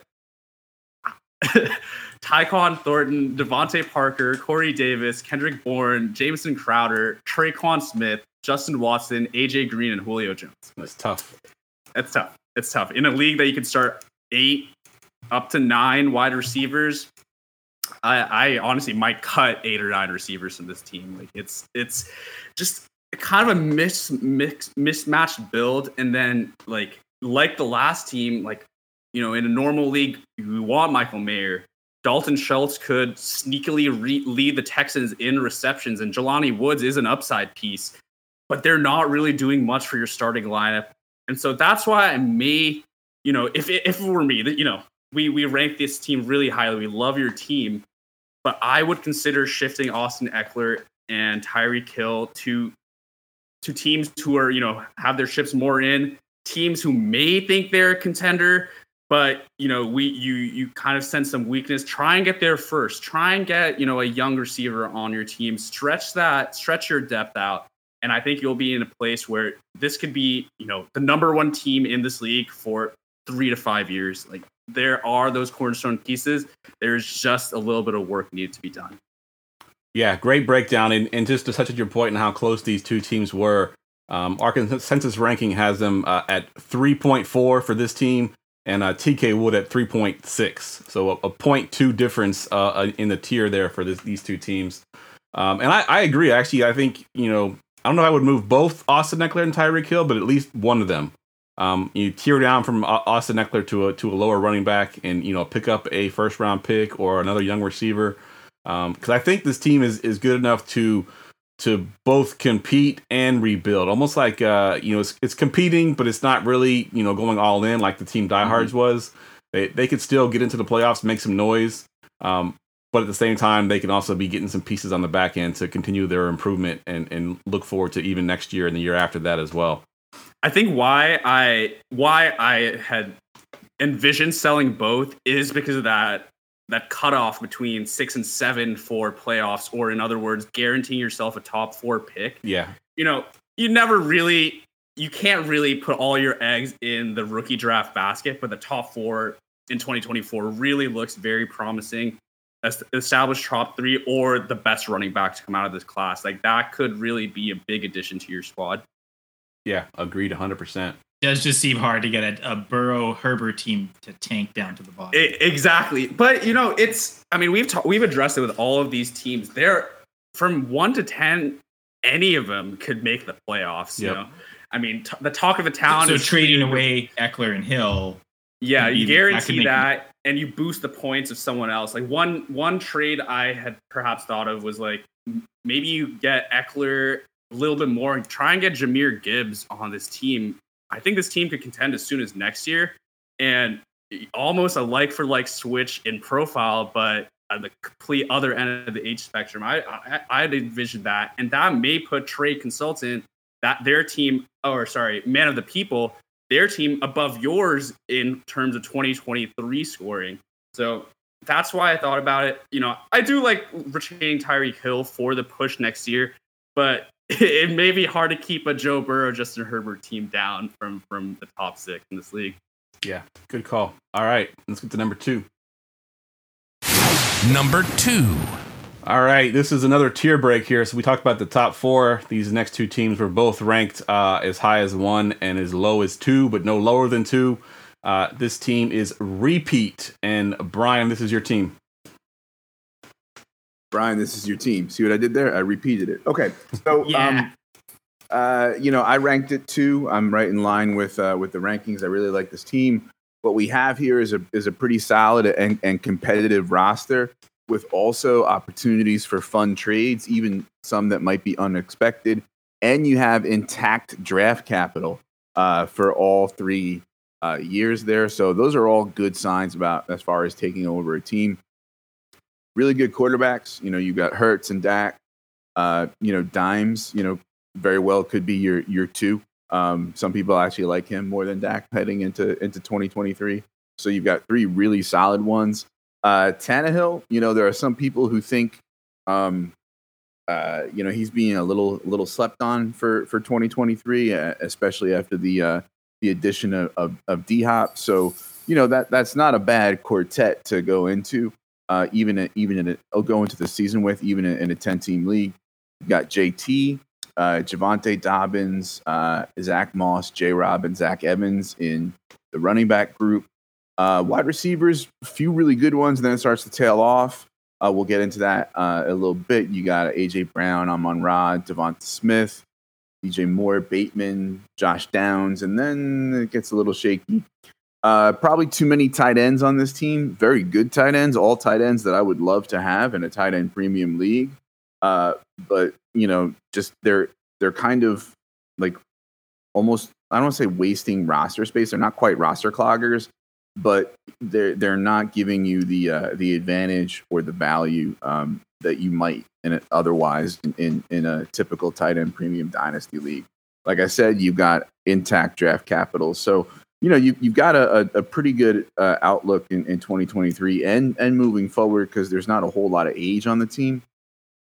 One thing that concerns me is what I'm going to call the yellow flag players on this team, Javonte, Dobbins, and Bateman. So Javonte's knee injury is pretty complex relative to Breece Hall's knee injury, and I don't think he's going to be ready to start the season, and I don't think he'll ever be the running back that he was before it. He will be very good, right? But he's not going to be the running back, 100% of the running back that he was before that. I think the same is true for Dobbins, and we're learning that particularly because he now unexpectedly ended up on the preseason PUP. And I think that's telling us that maybe, we thought we were in the clear after those few really good games last year, and maybe we're not in the clear. And also Bateman's concerning because, the foot's still bothering him. He's still cranky. And he technically is on the has not reported list. He's going to report soon, but he's a guy who went from kind of like a buy for me because of Todd Monken coming in to now like I don't know. I'm a little worried about him. So those are kind of like yellow flag players that I might try to replace and move to teams that can absorb them in one way or another. Like, can a team get Dobbins and it's their running back 3 or 4? And so they can afford to kind of maybe take a little bit of the risk. Or can a team, absorb Bateman because, he's still young and in his prime and they don't have to compete in 2023, et cetera, et cetera. I think controversially, I'm calling Amon-Ra sort of a yellow flag, maybe a beige flag player. I have been slow on the Amon-Ra train, admittedly. I'm wrong, but I don't think I'm as wrong as some people think. I do have him as my dynasty wide receiver 9, but instead of being in the tier with Olave and Waddle and T. Higgins, he's now at the top of the next tier, which is a really big tier of 9 through 17. He's playing above his head as far as his archetype goes, as far as his prototype goes. And we're now seeing the team add Gibbs and Laporta. And Jameson Williams is going to be a thing when he gets back from the suspension. So he's one of those really, really good, really, really valuable receivers who I don't dislike, but he's a guy I might move off of if I could. And I think you can break him into multiple pieces. I know a lot of folks, especially in a 10-team league, will tell you don't trade your elite players for depth, right? And I think that's true. But when I look at your wide receiver group, as there's a big drop off after like the first 4 or so, and when I look at your running backs that have 2 yellow flag players in them, I'm saying this might be a guy who has a lot of value and who I could still get really good pieces for. And those pieces are starter pieces. Like they're not just give me 4 quarters for $1. Danny Dimes might be in that category too, depending on how you feel about him and how your buddies feel about him in the league. I think I'm a little lower than market on Dimes, but I see the appeal, right? There's not many quarterbacks in the history of the NFL have thrown for 3,000 yards and run for 700. There's reasons to be in on him and there's reasons to be out on him. I think he's a little overvalued in startups. So maybe there's a guy, because you do have 3 other quarterbacks that you can, roll into 2023 with just fine. That might be a situation where you're going to get a lot for him in a super flex economy. AJ Brown is a guy who I have my dynasty wide receiver 4. Absolutely love him in his prime. There's something about it that I just don't love. I'm not saying trade him. I'm saying I picked AJ Brown in the 2nd round of a startup, and I didn't feel great about it, and I can't put my finger on why I didn't feel great about it. But, I don't know how much he can repeat. I think Devontae Smith really is really good. He's a wide receiver, too, and we'll always need an alpha there. But I don't know. There's something about, I'm a little cautious on A.J. Brown. DJ Moore is a guy I'm probably below market on as well, but, it's not like you're going to move him. I mean, he's young in his prime, and you're competing, keep him, right? So you have too many tight ends. I don't know what you're really going to do about that in this league. Hawkinson's the guy you want to keep. He's the most like a wide receiver. He's a target hog there. The other guys could have really good 2023s. I think McBride is underrated. He might be a guy that you sit on and trade when points start getting scored.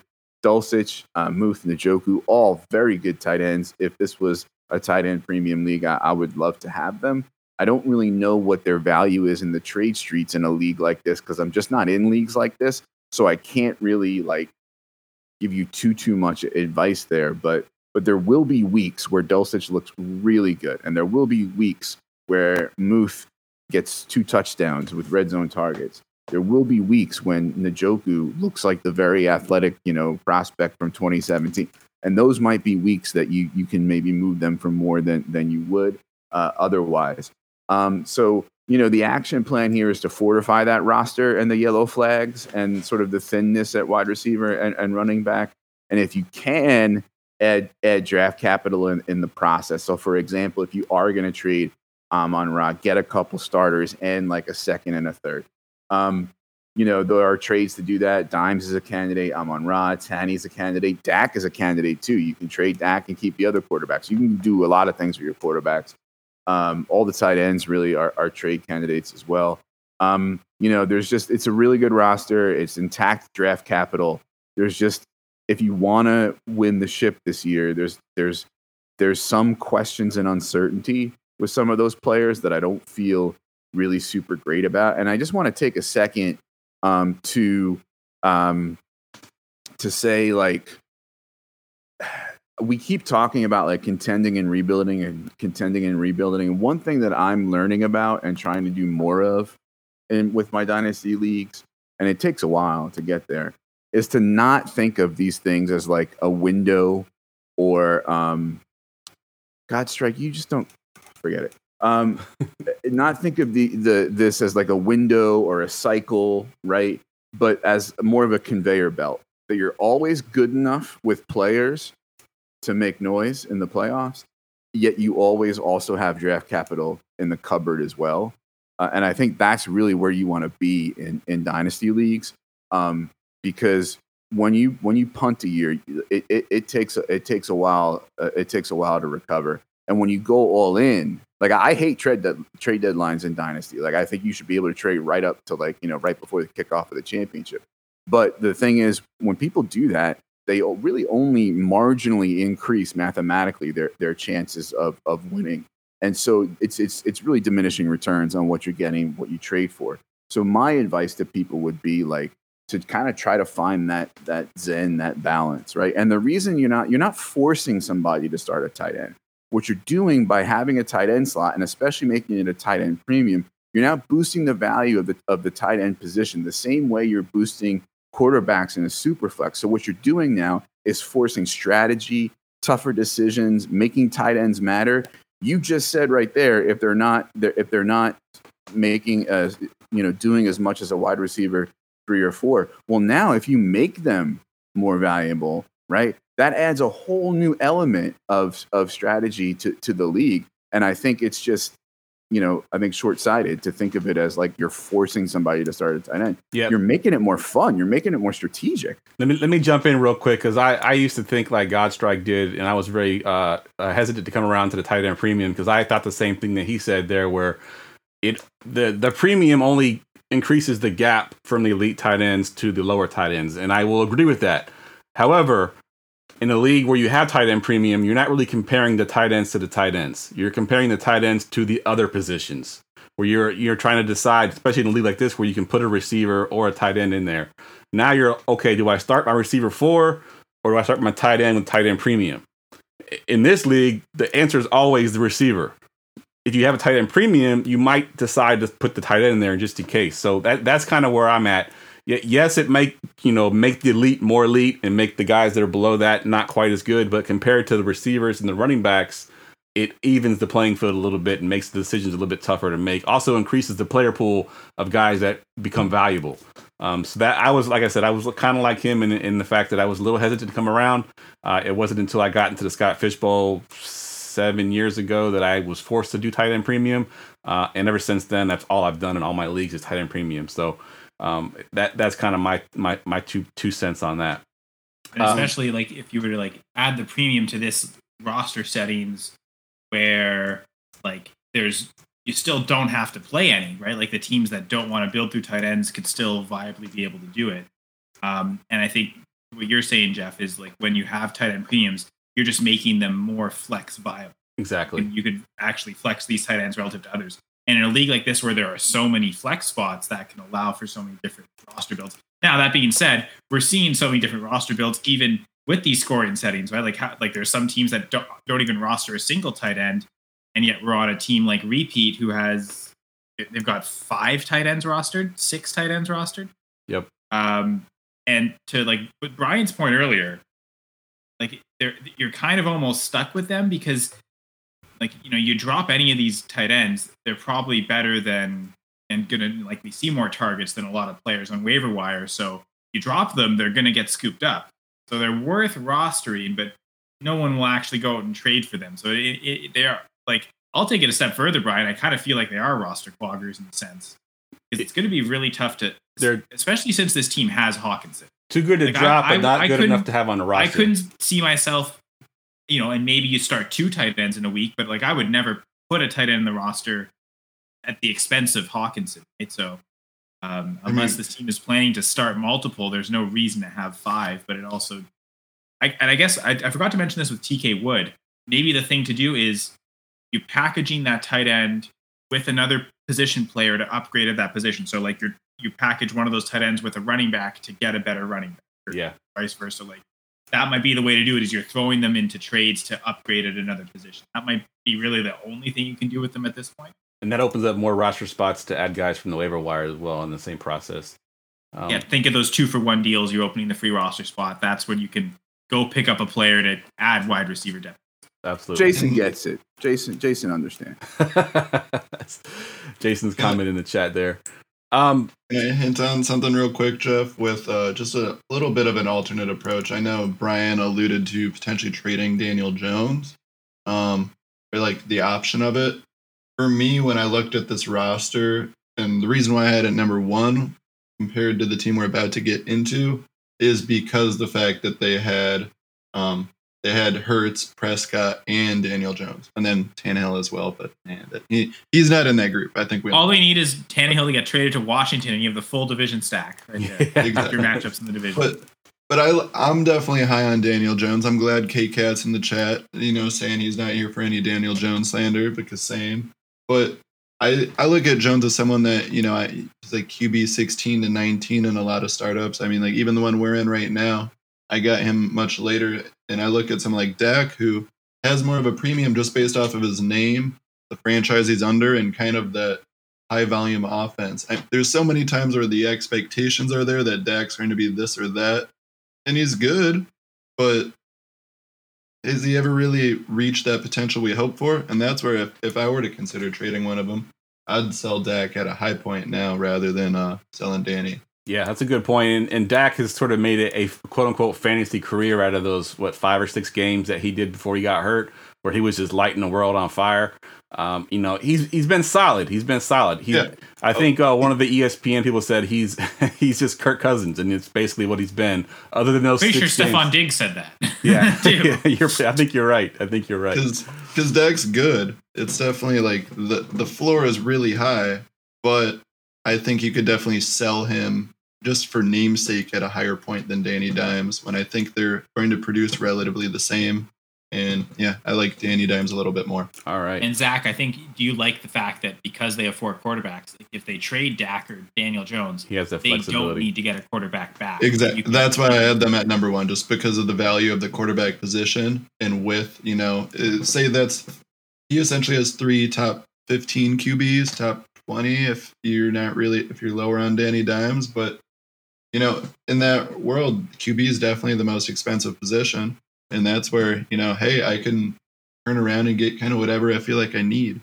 Yeah, so that's where I like the idea of trading Dak potentially. All right, we got to move on to team number 1. I did want to update one thing that Brian mentioned. He probably hadn't seen the news yet, but Rashad Bateman did report to camp today, so he's officially active now. Off to do not whatever they call that report. Did not report or did not practice or whatever they call it. Did not disturb. Yeah, exactly.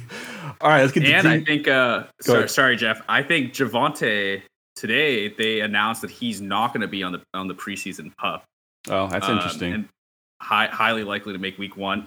We'll see if that's true, but it was interesting both of them were on that team. Yeah, I almost, as a Williams owner, I almost don't want him to report. I don't want to have what we did with Dobbins last year, where he tried to prove us all wrong that he was going to be there for week 1, and then oops, I need to go out again for another surgery because I pushed it too hard. So stay out for a few games, come back full strength in week 3 or 4, whatever it is. All right, team number 1. Number one. Team number 1, again, ranked as high as 1, as low as 2. And if you haven't figured it out yet, it is Meadowlands, which, did he get team 1 in the last league too? I thought we did Meadowlands as number 1 in the original Any Given Sunday. I have to go back and check, but I thought he got at least top 3, if not the number 1 spot. But Zach, this is your squad, man. Go ahead and break it down. Well, I'm glad we can just boost his ego a little bit more than if he's getting top 3 in multiple leagues. So I hope you enjoy this. I love this roster. I think we all clearly do. I mean, this isn't a tier of its own. Honestly, it's this and repeat. But I could definitely see a case for why all of you except me voted at number 1. Trevor Lawrence at the top. I mean, that's a QB for a long time to come. Yeah. Oh, and Godstrike just said he was number 1 in AGS. So yep, of course, yeah, he's living life right now. Yeah. But no, T-Law, we know what he is. He showed a lot of promise last year, especially towards the tail end of the season and going into the playoffs. There's a lot of reason to believe that he can maintain that and pick up where he left off. Bijan, I mean, it's Bijan. Come on now. Like, what else do I need to say? The dude's awesome. And I love Ramondre as well. I think he's kind of a underappreciated asset at the running back position, if you ask me. He's still fairly young. You know, Damian Harris isn't there anymore. And I think New England really is going to utilize him a lot this year. I think that's going to be a really productive piece, but not only for this year, but for the next couple of years. This wide receiver room, though, man, it's like in a league like this where you don't need tight ends and Jamar Chase, Chris Olave, T. Higgins, Brandon Ayuk, Jahan Dotson, Deontay Johnson. So much youth, so much proven production already at a young age. I mean, these are all the names that you get excited about because you've seen them actually show it on the field, but there's also so many years ahead of them for each of their careers, obviously barring injury. But, you know, there's not a lot of names in the starting lineup that I really have a case against them doing well this year and for the foreseeable future. You know, I'm not necessarily as high on someone like Brandon Ayuk as some people, but when he's your wide receiver 4 or to wide receiver even 7, you know, just depending on how you rank these starters in his lineup, it's tough not to like Brandon Ayuk with that kind of wide receiver depth. You know, going through the running backs as well, though, Kenneth Walker, I'm not necessarily as high on him just because Seattle always scares me. I like the talent, but that running back room and just how that offense is, I never am fully as confident. But again, that's his running back 3, and it's another young piece. And I think that's another aspect that really needs to be emphasized. A little bit of a concern for me is that quarterback position, though. We've got Deshaun Watson in that second or that super flex spot. You know, I'm optimistic with him that he can go back to form at some point, or at least you'd like to think that he could show some of those flashes again. Last year was definitely probably borderline worst case scenario. You know, it wasn't really what anyone was hoping for if they had him on their team. But you know, my biggest concern there is just where does he turn to if Deshaun doesn't kind of go back to form? You know, I think with this team, the reason why I'm so high on it is more the fact that you're ready to win right now, but you don't need to really be aggressive on the trade market whatsoever. You can kind of just do the slow burn, you know, play it out, see what pieces on this bench, you know, might be showing some progress, some real hope, and, you know, either selling them or keeping them, you know, flipping out some aging guys. But realistically, you don't even really have anyone that's aging. So that's the best part. He could wait until the trade deadline this year. He can wait until next offseason and just keep waiting for whatever. I mean, compared to the last team I had, that was like a history museum. I mean, shit, this thing is great. I love it. You know, Zach Wilson, I would say, I want to say he's worth rostering still, but in a 10-man league, I have a really hard time seeing him being roster worthy. Maybe that's just me. Maybe it's just me being scarred after hoping that he could just be literally anything better than what he was last year. But, you know, now let's move on to the running backs, especially on this bench. I like Khalil Herbert. There's a chance there for a role. You know, I'm not necessarily high on him this year, but I like the fact that you're giving yourself a chance with some of these pieces like that. Same with Ronald Jones. You know, I expect him to have a certain amount of volume in Dallas. We've seen them, you know, feed multiple running backs. And then also, I love P. Ryan. I think P. Ryan will have utilization all year, even when Javonte's back. I like Jeff. I'm hoping that Javonte's kind of, you know, gradually pieced back in. I want him to really be fully healthy and really show that he's ready to get the main workload back. And yeah, I just don't want another injury too soon, especially with an asset like that and the talent he has. Some of these pieces on the bench, you know, Chris Rodriguez, it's a shot in the dark. It's a flyer. There's a lot of reason to, you know, potentially see hope there, but there's not, you probably didn't pay much at all. And I like that, you know, Prince as well. I don't know too much about Prince. Do you guys? But I mean, to me, I'm like, oh, cool, another Kansas City running back. Who knows who's going to get the job because they somehow go through like 9 running backs each season. So, hey, he's on the roster. he's got a good chance of probably getting some reps at some point. I believe Prince is a rookie. Yeah, Yeah. undrafted rookie. Yeah, Undrafted. Okay, I wasn't sure if he was a late round pick or if he was. Super high relative athletic score. yeah. Looks Very like a great similar to athlete. Pacheco, honestly, the whole story. That sounds about right. That doesn't surprise me at all with Kansas City though. Rashee Rice, I love that. That's again another young guy on the bench.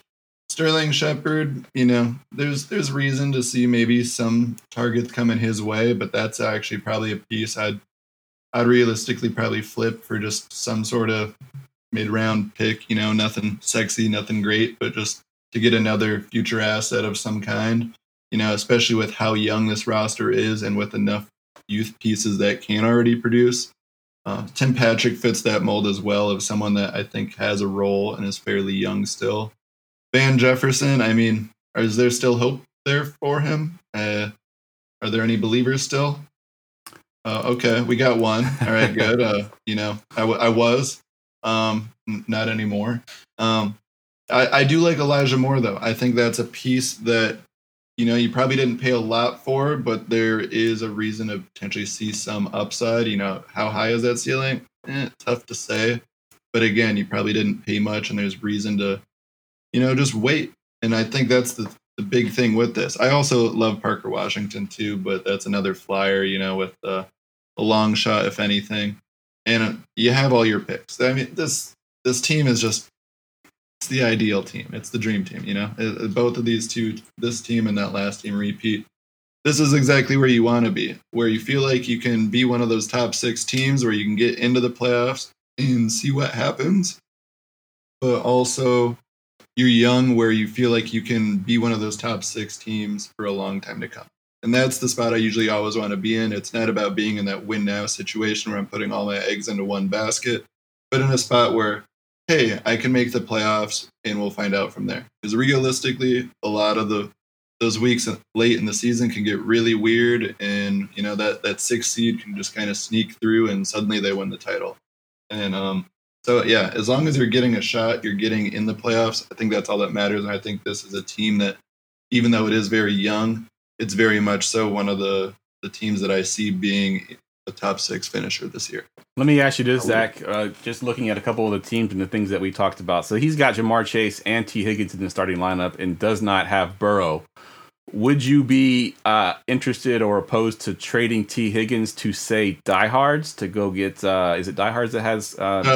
Full me talk. Full Metal Kraken? Yeah, get Tyreek Hill. That's what I was thinking. Someone like Tyreek Hill. Obviously, he doesn't quite fit the bill because he's not as young as them, but I think, T. Higgins and Jamar Chase, if you look at their numbers, they typically didn't have big games at the same time. It was one or the other. So you're sort of limiting your upside.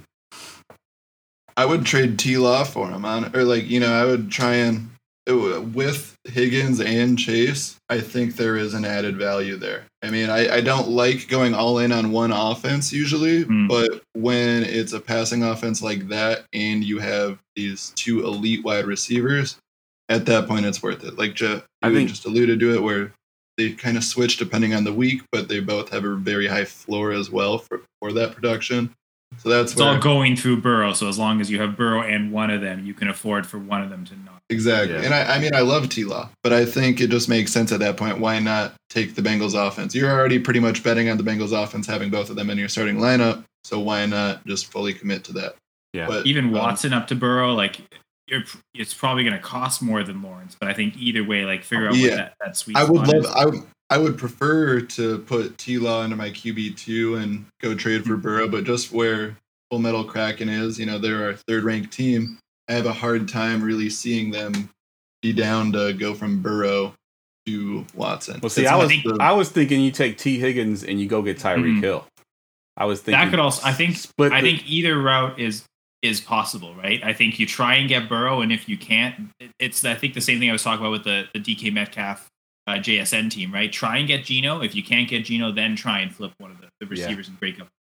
I agree with Zach. The first thing I thought when I saw this team is, man, can this team get Burrow? And that would just really put it over the top. Yeah. To your point, Zach, I would also rather have Lawrence than Watson, but so would probably Full Metal Kraken, right? So that's why it's probably more attainable with Lawrence. I guess the one reason they might be willing to take Watson is the fact that they have Herbert, right? In that, they're trading away Burrow, and the quarterback they're getting back, they'd view as their QB2, which a lot of teams trading away Burrow, that return you'd expect to be your QB1, but I guess Herbert gives them that luck. Yeah. And I think both, like you mentioned earlier, they've got all their picks, right? So they've got the ammunition to be able to make that tier. Yep. I look at, too, it's the perfect point of what Brian was saying with the tight ends. I know.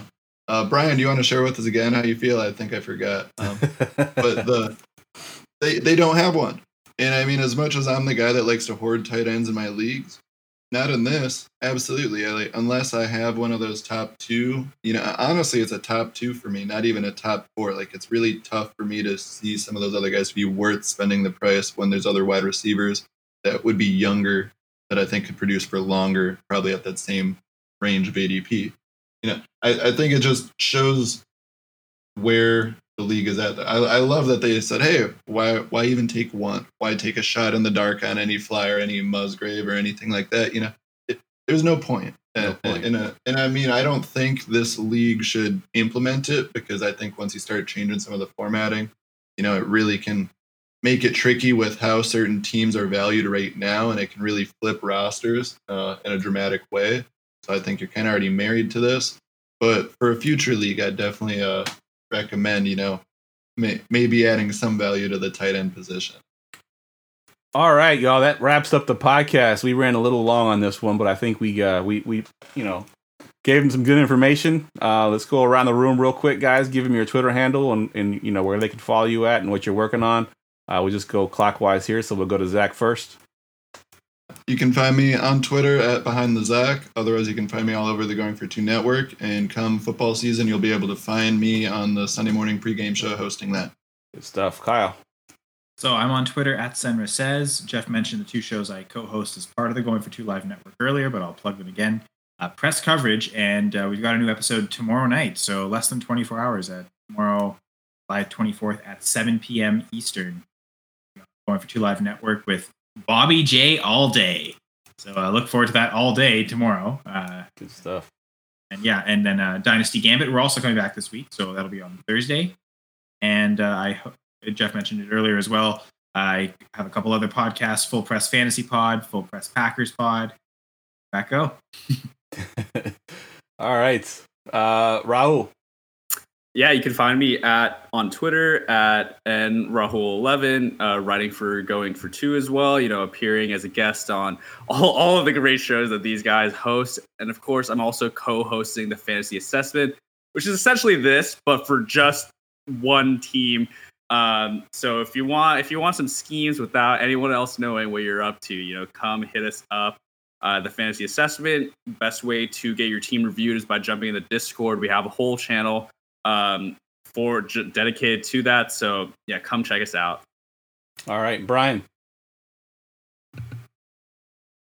You can find me at ffjunkie_ on Twitter. Articles and rankings on goingfor2.com. Going for Two Live podcast, Dynasty Saturday Night 5 on this YouTube channel, 7:30 p.m. Eastern on Saturday nights, and then midweek kind of audio only podcast, although we do throw the audio up on YouTube.